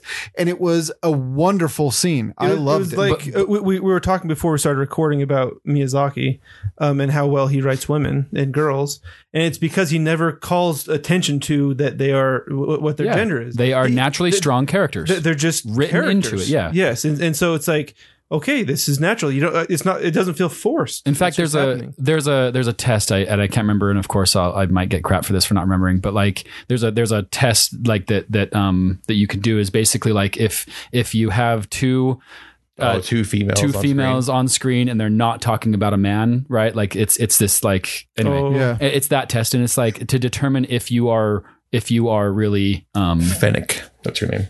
anyway. Fennec. Yeah, sorry. The No, Asian one. and I'm saying like this I think past that because it's like they were accomplishing a mission. I mean, even Gina, right? Even her gun jams, and then she finally gets to work, and then the elevator doors open, and she just plows people over, and it's like it's just a really cool scene, and she's just a really cool character. So so props, I remember in season 1 too, like, when she was there, and I was like my heart skipped a beat. I was like, oh. And I was like, dude, she's really buff. I text you guys. I was like, is it wrong that I want her to hug me? Make me I feel want to be safe. held. And everyone was like, nope, that's completely fine because I feel the same way. Yep. I would totally be small spoon to her big spoon. Absolutely. Stroke my hair, Gina. All right, pick someone, Chris. Popcorn. Jake. Popcorn Jake. I picked Anya Taylor-Joy. Speaking of the Queen's Gambit. So the main character from the Queen's Gambit. Yeah, She's a great actress, she's an also incredible. insanely pretty. and she's in Split. She's in Split. And then when Jake picked her, I was like, oh, good. I didn't have to like feel like the creep. because she's she's so very young. young. Is she? she's so young. She's like 20. 22. Oh, it's 21. that's not too bad. But I That's I watched her legal. in Split 4 years ago, and I was like, dude, she's so pretty. And she's like 17. And I'm like, oh no. she's got like her eyes are massive. She looks like a doll. They're very basically. far Yeah. apart. Her eyes are, her eyes are a little far apart, but she's got these big, and then, but the way she looks in Queen's Gambit by the end, once she's grown up a bit, and she I liked her as a hot mess. but she's also an incredible actress. she's a and great actress. Her portrayal of that character who has all these mental issues and drug addict and like all this different stuff, and her mom dies and she has to like deal with that stuff, and the way she is able to portray that and portray it in a believable way, I don't know. I was just super impressed with Anya Taylor-Joy to the point where I was like, yeah, she's my favorite actress this year. For sure. I remember like I was seeing her because she played a redhead, and I remember like I looking at her face. I'm like, I don't know where I know her from, and I looked her up on IMDb, and I saw that she was. I've been creeping on her since Split for so long. But she was on. I was like, oh, there's my girl. She was on There's Split, Anya. and then of course in the Glass, the sequel to Split, and then the other thing that she was in that I realized, and I never even seen this movie, but I saw the previews and it creeped me out, and it was actually her acting. The Witch? was The Witch, Yeah. where she's playing peekaboo with the child, and all of a sudden the child's Yeah. gone, and it's like The witch is That's creepy. scary. Yeah, that's what I've heard. terrifying. That's I what was I've at heard. Sundance when that was released in Sundance, and I refused to watch it. My friends still make It's fun so of me to this scary. day. But she and I like even just a preview of her like, and it terrified me. As I'm like, she's a great actress. She's great. Good she pick on really that is. one. She's wonderful, and that alone, I was like, yep, she's my favorite actress of the year. So Yeah. that's Anya Taylor-Joy. That's my pick. So popcorn, last one, Scott. So I chose Julia Garner, who it was actually because it wasn't because of what she did in 2020, but I watched it in 2020 or 2020. She's the love interest in Waco, and I think she's in Ozark. Yeah, Yeah. she plays the She's in hillbilly. Waco. Yeah, she's the Oh. blonde love interest. She does. Love interest to who? to the man- to the one guy that got it, the David escaped, that jumped Koresh. to- Oh no. She's I mean, she's like she has married David Koresh. to David Koresh, but like She's carrying his baby. Yeah, She- Well, then she the- had his baby. the other guy who Macaulay Culkin's brother in the show is also He's like the main character, isn't Yeah. he? Yeah. yeah, and she's his love interest. But I remember just being like, The one from Signs. The kid. Oh, yeah. She's just very, very pretty girl, and she kind of acts like Kristen Stewart. I think she's not super. She's kind of one dimensional, but I thought she played the role very well, and I was just like, You know, watch Ozark. She has. You haven't seen Ozark? She has. I haven't seen. Oh, Ozark. She has is high school wild in Scott Ozark. hair. Her, She does have she high does. school She Scott. does.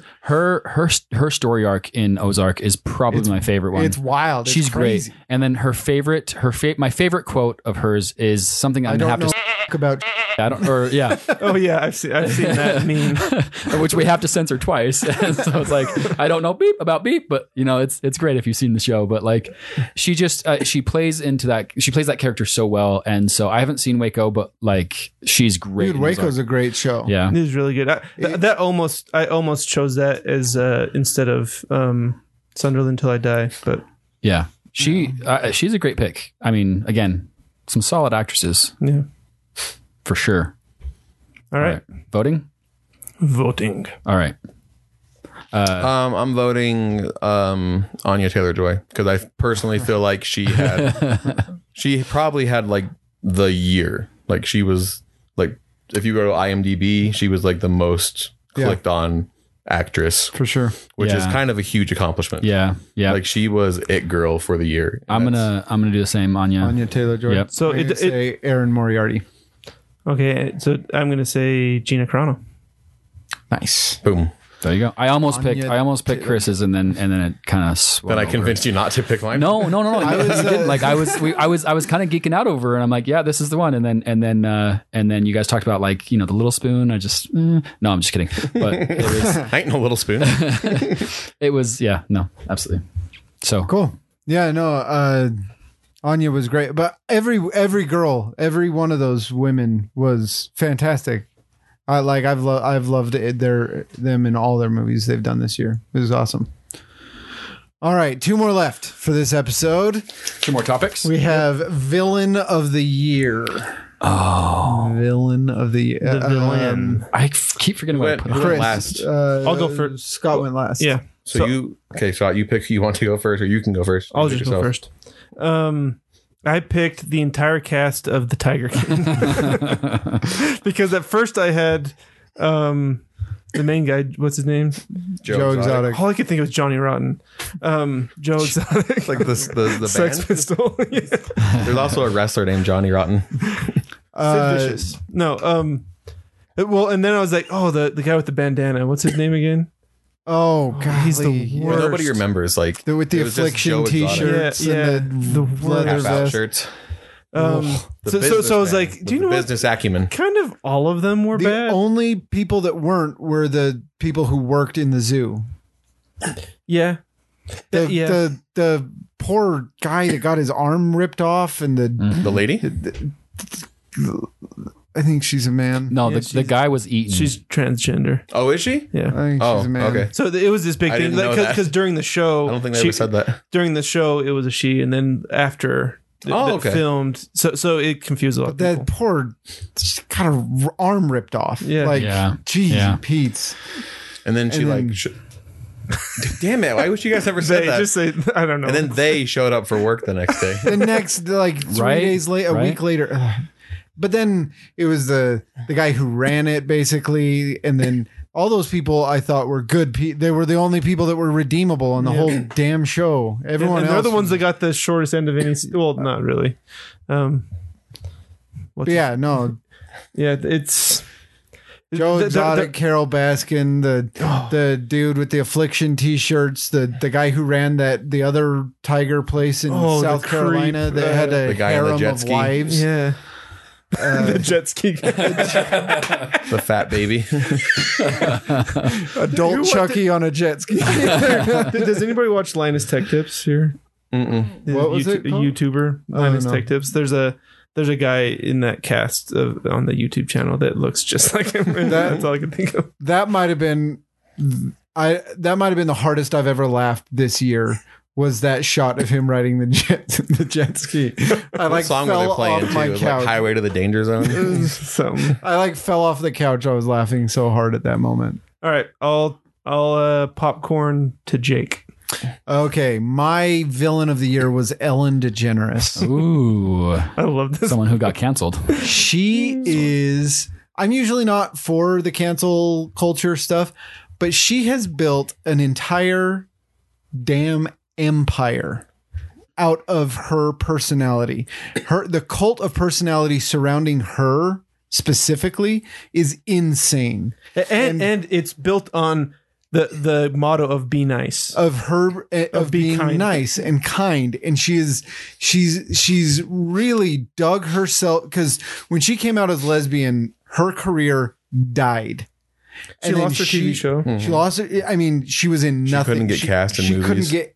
And then they let her have a daytime TV show, and she turned that into an empire. She's like Oprah now. She is. Yeah. She is insane, and it's all built around this cult of personality that is be nice to each other, be good to each other, laugh, have a good time, dance, be nice.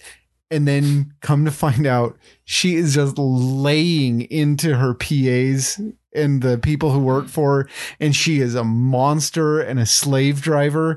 And I remember thinking, like, okay, so maybe she snapped at one person, and then it was not just one person; it was another person and another person and another. Oh, person. good for you.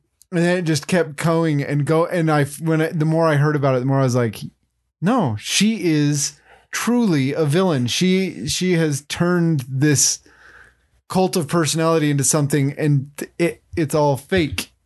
And I mean, I don't know. When you said that, like it happened one time, it reminded me of that Christian Bale video. Oh, yeah. thing that was Yeah, yeah. what I kept There's sorry. Tom- Well, Just see, really bad It's joke. Tom Cruise now. Tom Cruise had his freak out, but I think I feel Tom like his Cruise was a little right. justified. Yeah, I think he was right. and he was just Have you like, guys "Hey, heard it though? Like we're he's- finally back to work. Like, get your damn masks on." You know? Yeah. Having worked on set in a movie, I've been yelled at, and I've been yelled at in front Yeah. of the whole crew, and Oh, it yeah. sucks. It blows. Yeah. It is one of the worst feelings. However, Sucks and blows. if it's justified, like if I was working on that crew and I was following COVID protocols, and then some other people weren't, Yeah, and the whole production got and shut the whole down. production got shut down. Yeah. Like I would hope that the main actor would lose Absolutely. his damn mind Absolutely. and start chewing people out in public. Right. I Like, feel like he was justified in that. I feel he was 100% justified. So I have thoughts on this Ellen thing because I didn't follow it too closely, so I don't know how many people have like came out and accused her, but it seemingly all started because she posted a video of her and George W. Bush, Yeah. and people were like, "Whoa, you can't hang out with people that we don't like." yeah. And then it was like, "Oh, this one actress called her out because she invited her to her birthday party and she didn't show up." And then I'm like, "Hold on, did you just hear what you just said? She didn't go to your birthday party." And so it's like she's like 69 years old, like, you know, she's an older lady. She's built an empire, but look at how many years she's been on TV and how generous she's been and how much money she's given away, how many donations she's how many charities she's donated to, And she's bettered a lot of lives too. how many lives she's bettered, how many people she's employed, how she's almost single-handedly like brought LGBTQ people onto TV. Yeah. So it's like, it's hard for me to be like, okay, you're like maybe 5 or 6 years of tyranny cancels everything that you've done.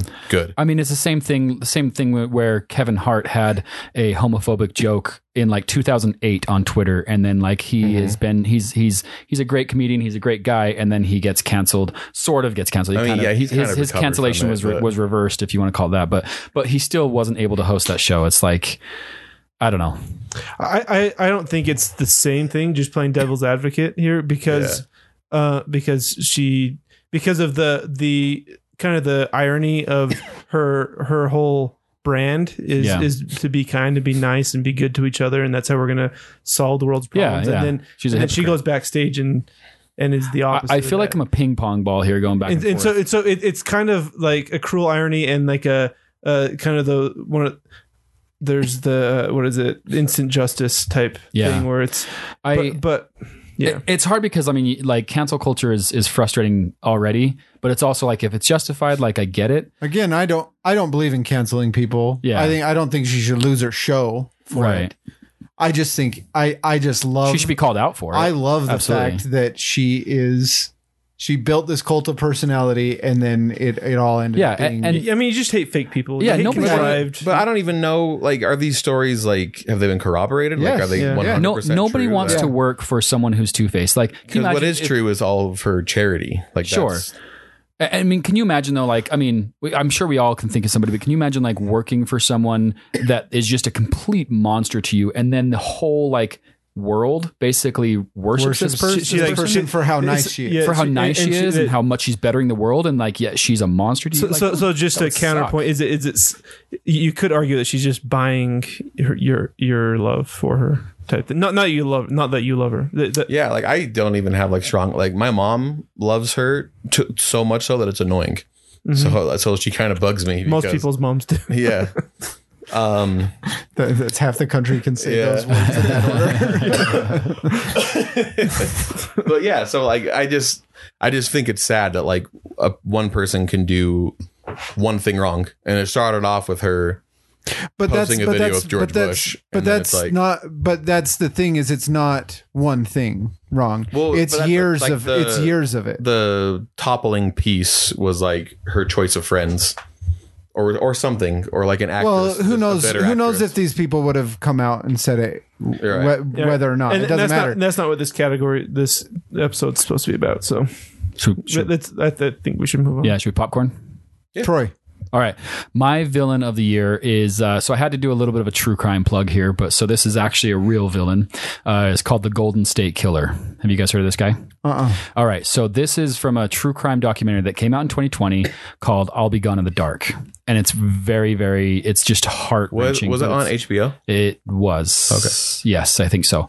And it's so HBO's your new Netflix. basically, yeah.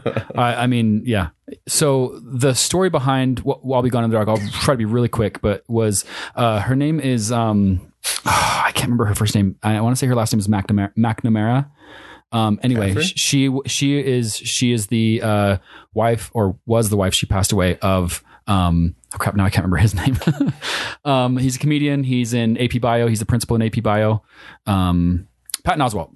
okay. She was his wife, and she was really into true crime. She had a true crime documentary or true crime podcast and everything. And she actually would start doing like her own research on unsolved crimes, and she would actually kind of help solve these crimes. Wait, she's passed away, you said? Yeah. So, and it was actually working on this story that she ended up accidentally overdosing and dying. And it's actually a really sad episode. And then Patton kind of like continued the whole thing. But basically, there was a serial rapist and a serial murderer in California in the 60s and 70s. They went by two different names. It was the East Area Rapist, and then the can't remember what it was, but anyway, it was in two different locations, and they thought it was two different people. And then it just basically kind of became that there was this killer who was real, and destroyed a lot of lives. Like we're talking like Ted Bundy style here, right? Ended up being these two killers in these two different areas ended up being the same person because they were able to match the DNA, right? Eventually, but they couldn't get a DNA match. And she ended up coining the name Golden State Killer. And it's actually really cool. I'm kind of giving away this whole thing because it's really cool how it's a tragedy because so many lives were ruined. And even her own life was lost in the pursuit of catching this guy, but it was actually her method that ended up catching this guy. And it's kind of ironic because we mentioned 23andMe earlier. So was it like a cold case, or was he alive? What? Yeah. So basically, they actually caught him. Yes. And put him in jail. So okay, I'm giving away the true crime, but it doesn't sound like you guys. They're giving away the documentary, but it doesn't sound like you guys are going to watch it anyway. And it's anyway. And neither are you out there. So Not the biggest fan of true crime. If you haven't watched it, like. I mean, go watch it. But like basically, she did a 23andMe, basically a DNA thing, and so they determined that they were going to get a digital DNA profile of this guy's DNA, right? That they had from the crime scenes. And then and it was her idea. Everything was cold. They had no more leads. They were done, right? But she's like, hey, let's do this. And then they built a digital profile. They submitted it and everything. And they found relatives and they were able to like start whittling things down until they actually found the guy. Interesting. And it was 100% DNA match and everything. The guy eventually even confessed, and his trial, where he was sentenced, was actually not that long ago. It was like October. And so they found the guy. He's like 80. I think it's so weird. He's old, and how many examples there are of people with a podcast who have found these killers. Yeah. And I'm like, we have FBI agents. Right. What the hell are they doing? Right. But I mean, Like, it just takes that one simple, like that thought of being like, hey, maybe we could create a DNA profile, you know? Yeah, like, I just watched Zodiac a couple months That ago. is such a good movie, dude. Dude, that movie is insane. and it's very similar adore where that movie. it's like, and the fact that a bunch It's of civilians. amateur code Yeah. breakers broke the code. yeah. And they figured out what the note was after 40, 50 years. Did you guys see what it said? I read it, but I Don't can't forget to drink your Ovaltine. Son of a bitch. A crummy ad. Anyway, I'll get off my soapbox. Golden State Killer, real serial killer, real serial rapist, killed and ruined Golden State Killer. LeBron James. ruined a lot of lives, but has been caught and has been sentenced and tried this year. So it's also applicable to 2020. So 2020 Cobo Award years for Villain of the Year, Golden State Warrior. Golden That's- State Killer. Pretty Mic drop. convincing. Mic drop. Popcorn, Chris. Am I last? Did you go yet? Scott You are started. last. I am last? Yes. What was yours? Scott started with Tiger King. Right. Okay. So I kind of am passionate about mine. I'll give you, but we're over time, so I'm kind of torn right now. I'm sorry. But Daniel LaRusso is my pick. And in a year of negativity, of like a year filled with actual villains in our life, I didn't really want to like focus on stuff that depressed me too much. So I was like, what's a person that I was like a villain that I love to hate, or even just like hated to hate? And what's shocking to me is Cobra Kai took one of the most beloved movie characters of all time and turned them into a slime ball. I wouldn't go that far. I mean, so he's a bit of an antagonist. The show is gray, and he's the antagonist. He's the antagonist to the protagonist. I mean, And there is no bad guys in Cobra Kai. It's all about perspective. As long as you put it that way, it's about perspective, and they it's about talk perspective, about that. Yeah. right. But the protagonist of the show is Johnny Lawrence, and he is antagonized by Daniel. Absolutely. And they kind of flip it on its head because Daniel rode that wave, and he became very successful. He's very wealthy in LA. He sells cars. He is like a car empire. The very first time you see him as a perspective character, he wakes up to like a Sinatra song, like "You Make Me Feel So Young." Oh yeah, it's Yeah, and he's like got a spring in his step everywhere he goes. And Johnny, who the only reason he had money is because he had a wealthy, abusive stepdad. He used to abuse him, abuse his mom, and then just like buy him a motorcycle to say sorry. Right. Like that's how he got his money. But there was no happiness in this house growing up. So now he's a schlub who lives in apartments, and he's a repairman. And when Johnny finally gets like the gumption to open up his dojo, Repairman in an apartment complex. yes, yes, you need to watch it, dude. You need to watch it. But I know. There's a lot of parallels. Sure. But it's done well. Yeah, for he sure. gets the gumption to open up his dojo. So what does Daniel do? He goes to the person that owns the strip mall and reverse psychologies him to up the rent so he can kick him out. He's like, I'm going to squash Cobra Kai before it even starts. Right, because Cobra Kai was the dojo that bullied him. Yeah, and for sure. talking about parallels, I the get it. reason why he opens his It's dojo perspective. is because he beat up a bunch of kids saving another kid. You know what I mean? There's a lot Yeah, of there's a parallels. bunch of bullies beating up a kid. So Johnny goes and beats up those kids. And then Daniel's like, And then goes to jail. I heard you've been beating the out of a couple of kids. And this kid happens to be dating his daughter. So, and his daughter is a rich girl, like the daughter of a rich guy, Yeah. you know? So There's a lot of dynamics that's kind of interesting to it. So they managed to take Daniel LaRusso, like this kid from Jersey who had nothing. He's like a self-made man, but then he kind of like forgets where he comes from. Yeah. And he uses money. He uses his influence. Can I get in your corner here a little bit? Yeah. So this is interesting because Daniel LaRusso as the antagonist is a little strange because Daniel LaRusso is the Karate Kid, right? He's Mr. Miyagi's protege, right? And so you have this idea of him being the antagonist is kind of interesting because of the things that he does. He's a little like he's reactionary, and so you go back like I did, and I watched the 3 Karate Kids, and Daniel LaRusso, even in those, is very reactionary, very hot headed. I mean, he threw the first punch to Dan. He threw the first punch. He was he did the water at the Halloween party, the other guys were bullies too, but he was. So there were times where he was egging it on. The first time I heard this theory or this but thing it's written really well into his character. Is what I'm saying. Was on How I Met Your Mother. Yeah. Remember that? They took that idea and they ran with it. Yeah. And it's been like in the zeitgeist for so long that they were able to make a show, like a really good show. It's so crazy. But like, is that where it started? Because I wanna say because he yes. was in it. Yeah. He was in the show. Because- Danny, the Johnny? Ralph Yeah. Macchio. He was in How I Met Your Mother, and So here's the thing about that as well is like you have this antagonist who is definitely like he's not a bad guy, but like there is no bad guys, but you have like has these constant things where he's like reacting, and then he has to go back to this like lesson that Mr. Miyagi taught him and stuff, and he kind of like tries to be the better guy and the better person. And anyway, so it's just yeah. Like there's a scene where they're trying to defend their banning of Cobra Kai. And Daniel LaRusso stands up and he's like, guys, you don't understand. Like, I know what it's like to be bullied at the school. And one guy's in the crowd and he's like, bullshit, I heard you were the bully. And he's like, what? Because it's just about perspective. It's about like Johnny Lawrence tells the story. He's like, I was in love with this girl. She was my first love, and we got into a little fight, and we always got into little fights. And I went to go apologize to her like I always do. But then there was LaRusso there. He was never there before, but all of a sudden LaRusso was there and he wouldn't let me talk to her. He kept putting his nose in where it didn't belong. So I shoved him. And then what did he do? He sucker punches me in the face. Which actually happened. Yes, which actually happens. Yeah. And so I was like, if I was trying to like go apologize to my girlfriend and some dude was like, hey man, leave her alone. I was like, who are you? Get out of here. I'm talking to Exactly.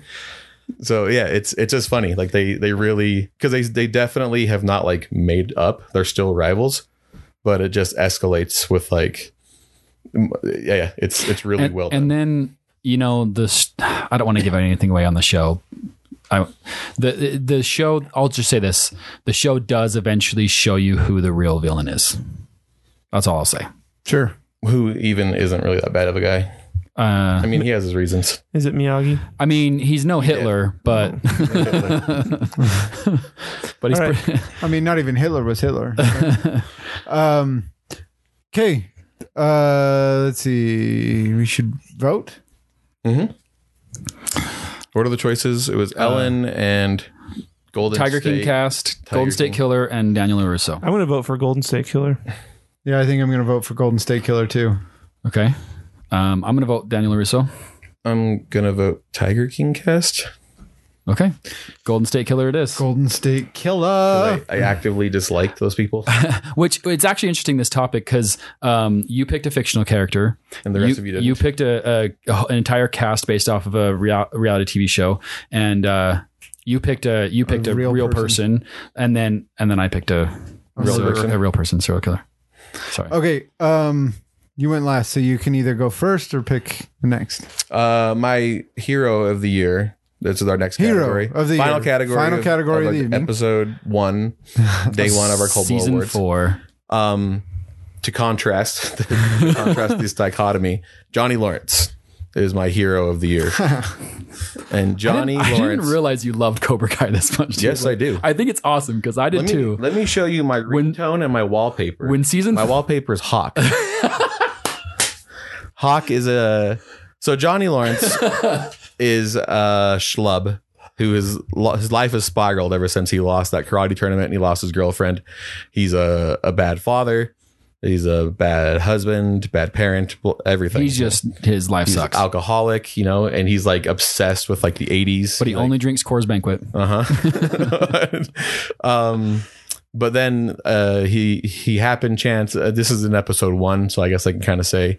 But he ends up saving a kid who was getting picked on and bullied, and he saves him from other bullies.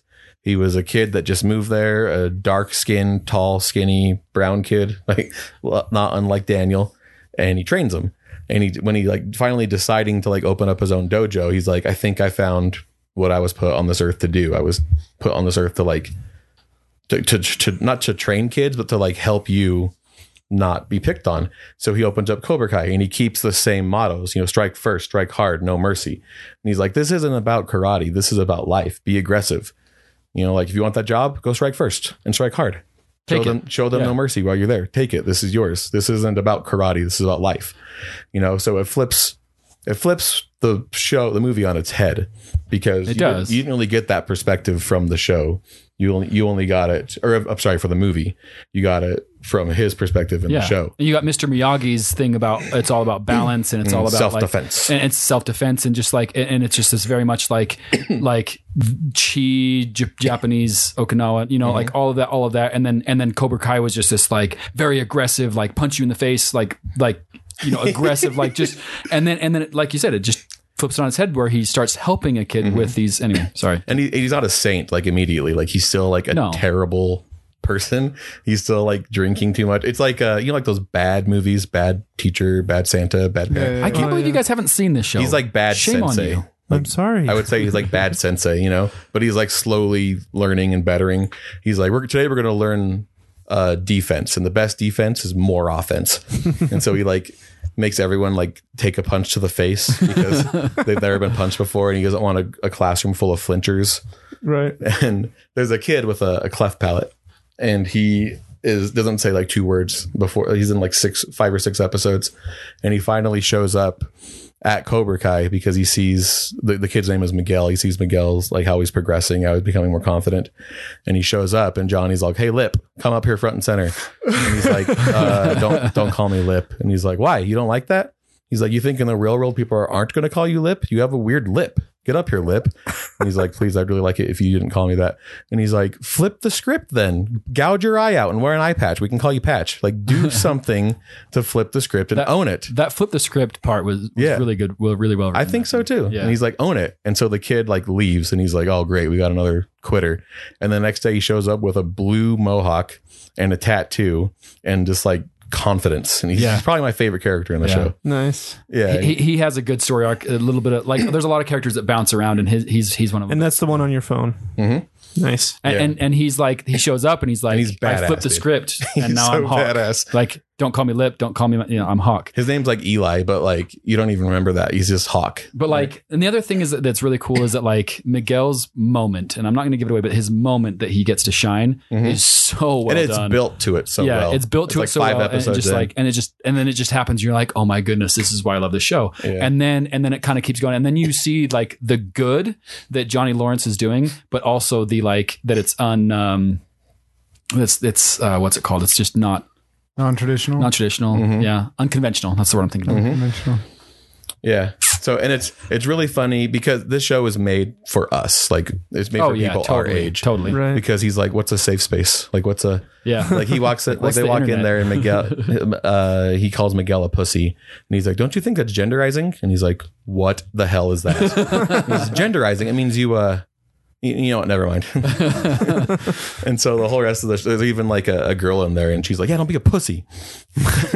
And it's interesting. But you see like, all these kids who were bullied. It's a dojo full of nerds. Get this confidence. Confidence. Yeah, it's interesting, and it's totally not what you expect out of the Cobra Kai, because the Cobra Kai kids were all bullies. You know, right? They were but anyway. It's interesting. I could talk about Cobra Kai all night. In fact, I think we have. What was my pick? Okay, Chris, pick. Jake. Me. I picked Ted Lasso. Ted Lasso is a story about a college football coach in America gets picked to be the coach of an English Premier soccer team. And he goes over to England, and everybody is so negative. The entire show, everything about it is everything is coming down on him. He's expected to fail. Nobody expects him to win. He doesn't know the sport. He doesn't know the country. He has the line in the first episode where he's like, okay, we're here in England. And then he says, someone says something about Wales or Scotland or something. He goes, wait, that's not England, right? And he goes, no. And he goes, how many countries are in this country? And he says 4. And he's like, oh, he has this like, UK, and anyway, it's almost like a simple-minded character, but he grows and he reveals that he's not simple-minded. And his whole thing is, I may not know the sport, but I'm a damn good coach. I can coach people. I know people, and I'm good at being with people. But like, he's having trouble at home with his wife and his kid who are back in America, and everything is just so negative, but he keeps this positive mental attitude. And the owner of the soccer team is trying to make him fail, and he wakes up every morning and cooks her cookies, and he brings in these biscuits for her every Monday. Every Monday he brings her biscuits that he home makes for her. Because the English call cookies biscuits. But like, everything he does is just super positive, and he's super happy, and he's super upbeat all the time, no matter how awful his life is getting. And then one night it gets too much, and the equipment manager tries to ask him a question. He snaps at the guy, but then he comes back the next day, and before he does anything, he's about to give a big speech to the team just before their big match. And he goes, before he does any of that, he takes the equipment manager to the side and he says, listen, man, I'm sorry about last night. I shouldn't have done that. I was having a bad night, but that doesn't excuse me from being mean to you last night. He's just like the most positive person. And I'm going to reveal my Reese-ness in this, but like, he made me cry. Reese is our Mississippi, dude. He really is.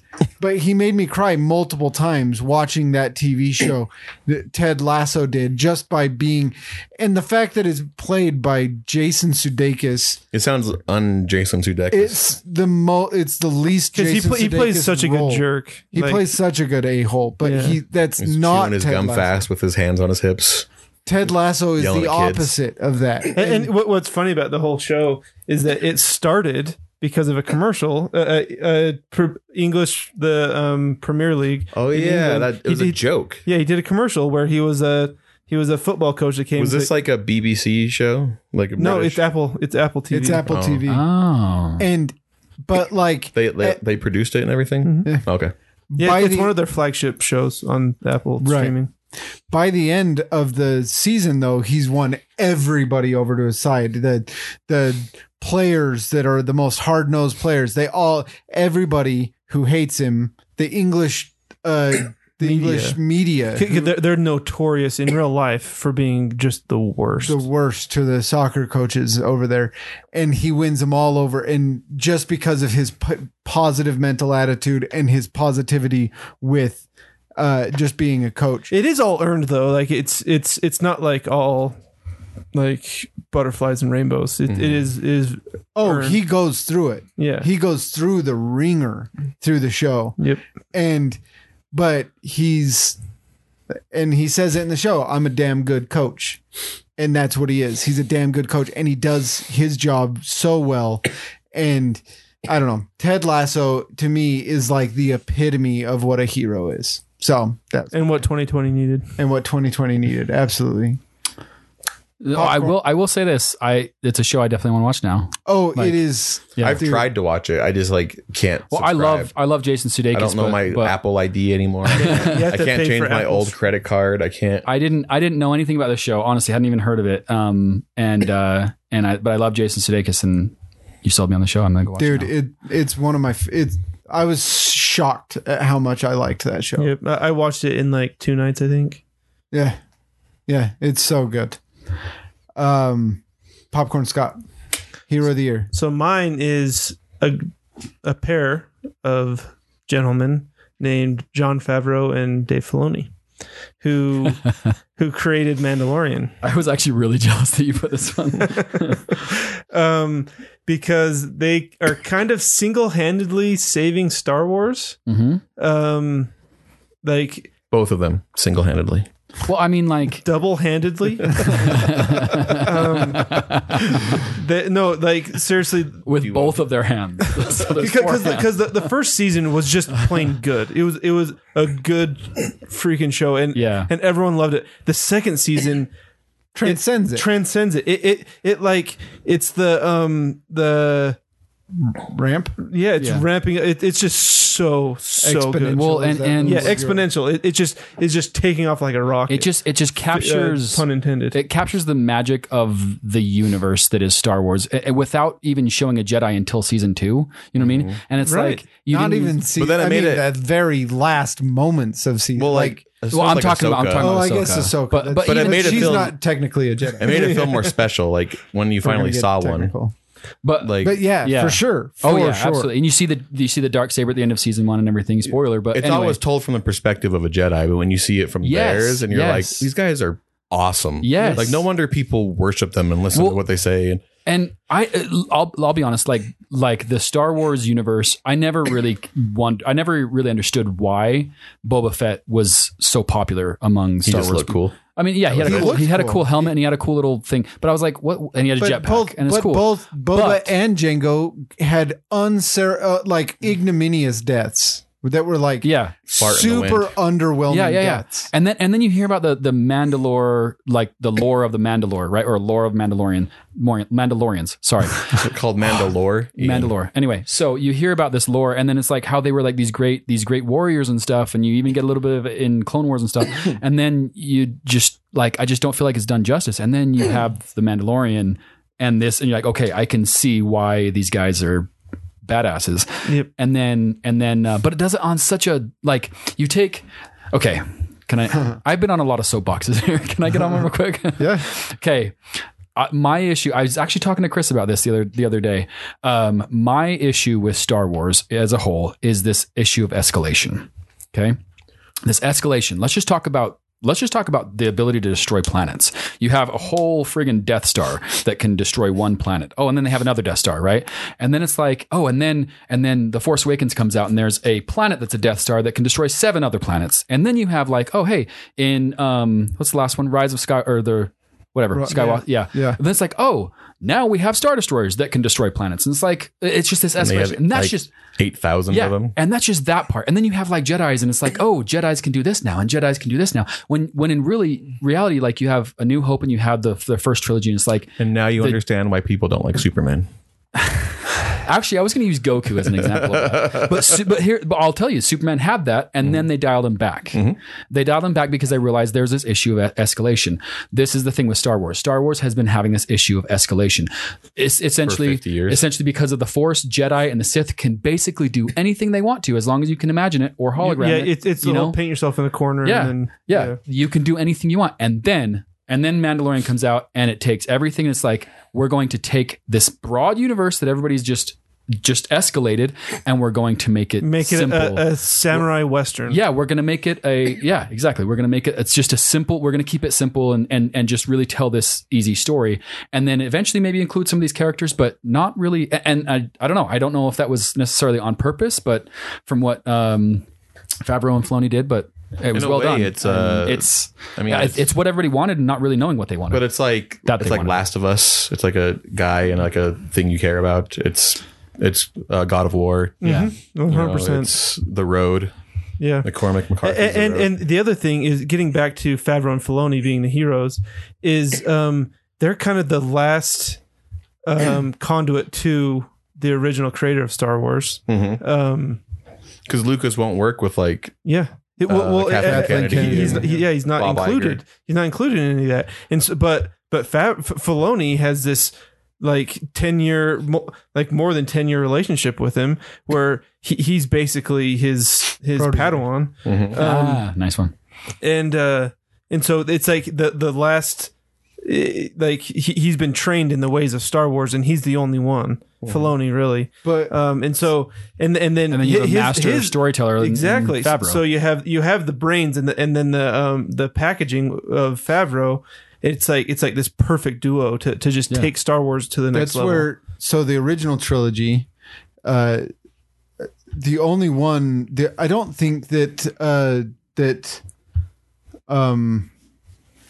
no, I can't. George Lucas? Lucas. I don't think Lucas directed any of those. He directed the first one. directed the He directed. And then Lawrence Kasdan. Lawrence Kasdan came in, and so Kasdan and Lucas is to the 70s and 80s is what Favreau and Filoni is to now. Yep.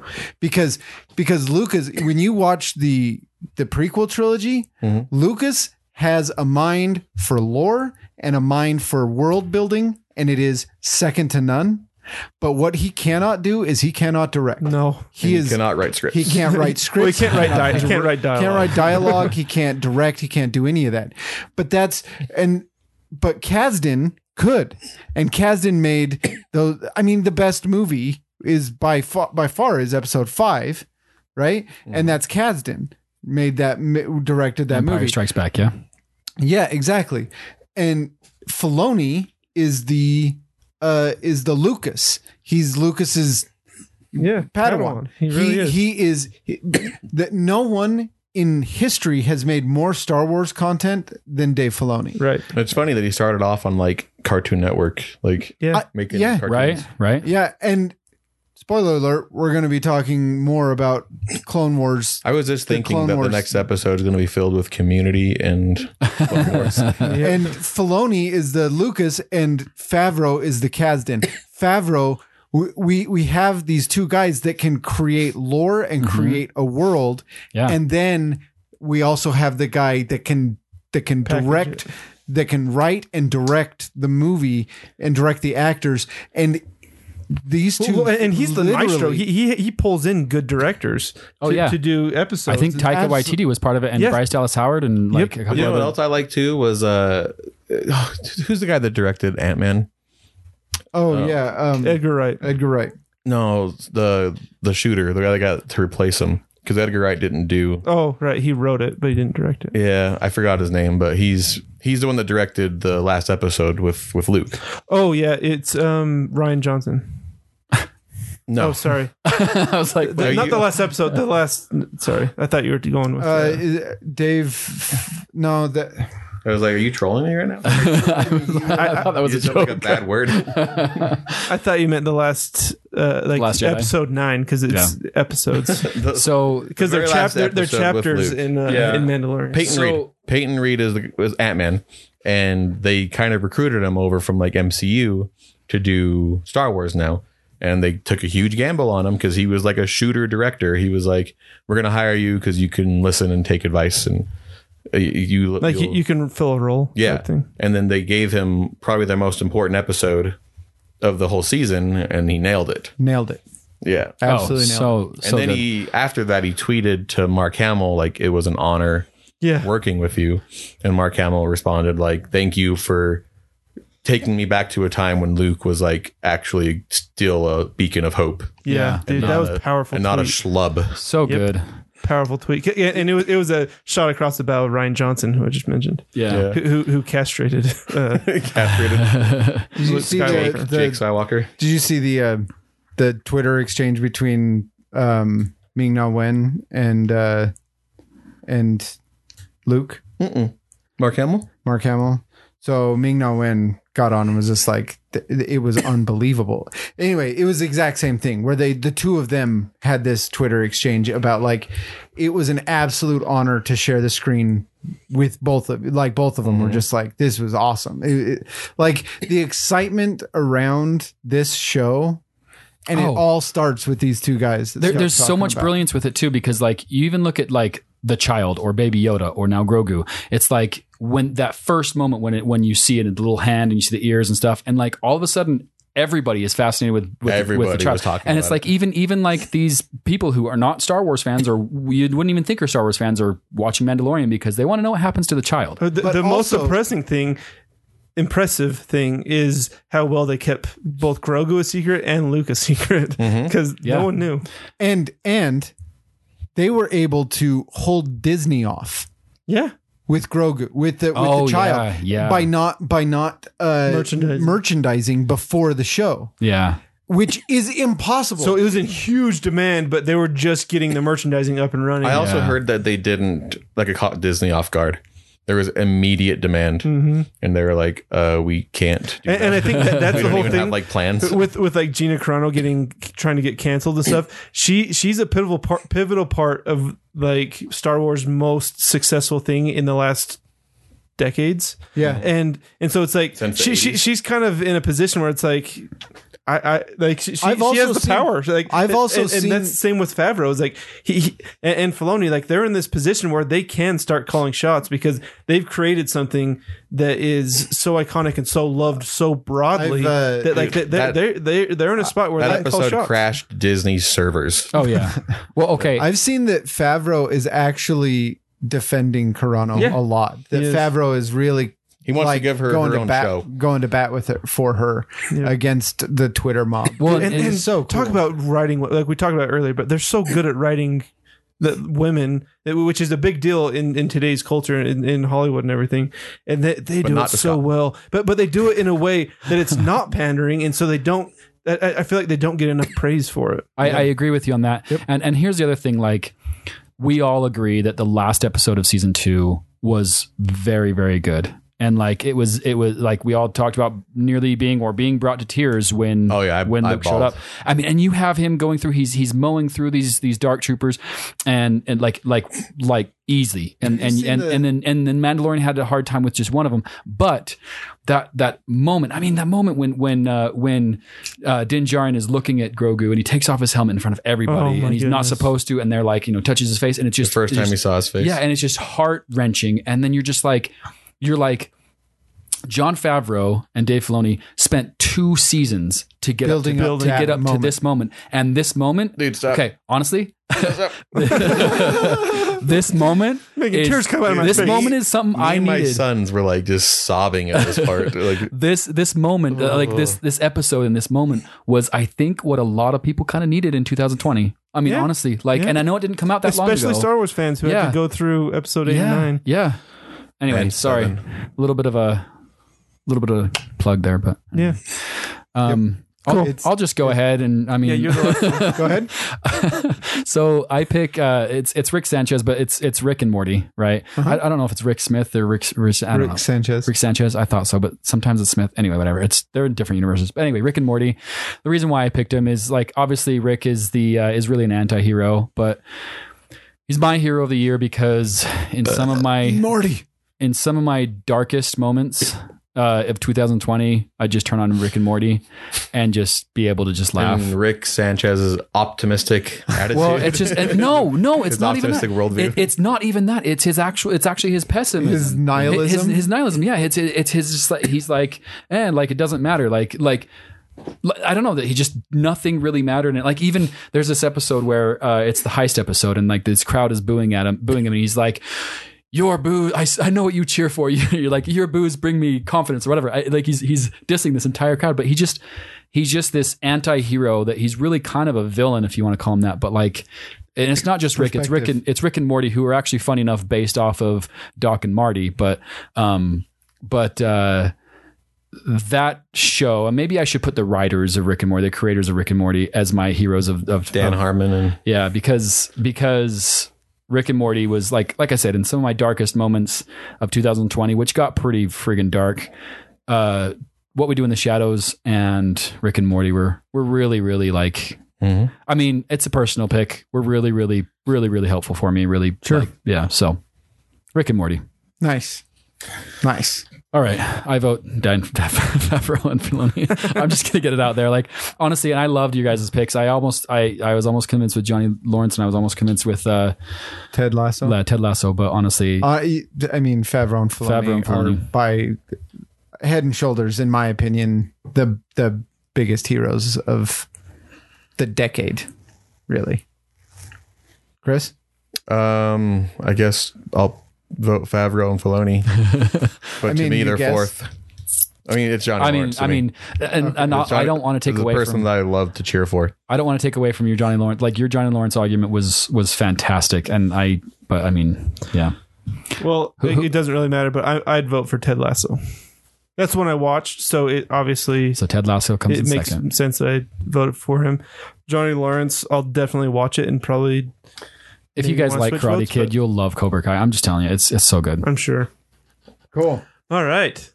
Thanks Right for on. listening. Thanks for listening. That is our first episode of our Cold Bow Awards. You listen to our 2-hour long 1 hour special. Yep. 2 hour long 1 hour special. Yeah, it's just so everyone knows that we came into this season saying, all right, we're going to make our season short or our episodes shorter. And so if you listen at double speed, it's 1 hour. And also, really, what you don't know is that the whole recording was 4 hours, and Troy, with his masterful editing, cut it out to 2. So you're welcome. There you go. There you go. Sorry, You didn't even notice. You didn't even notice. here we are.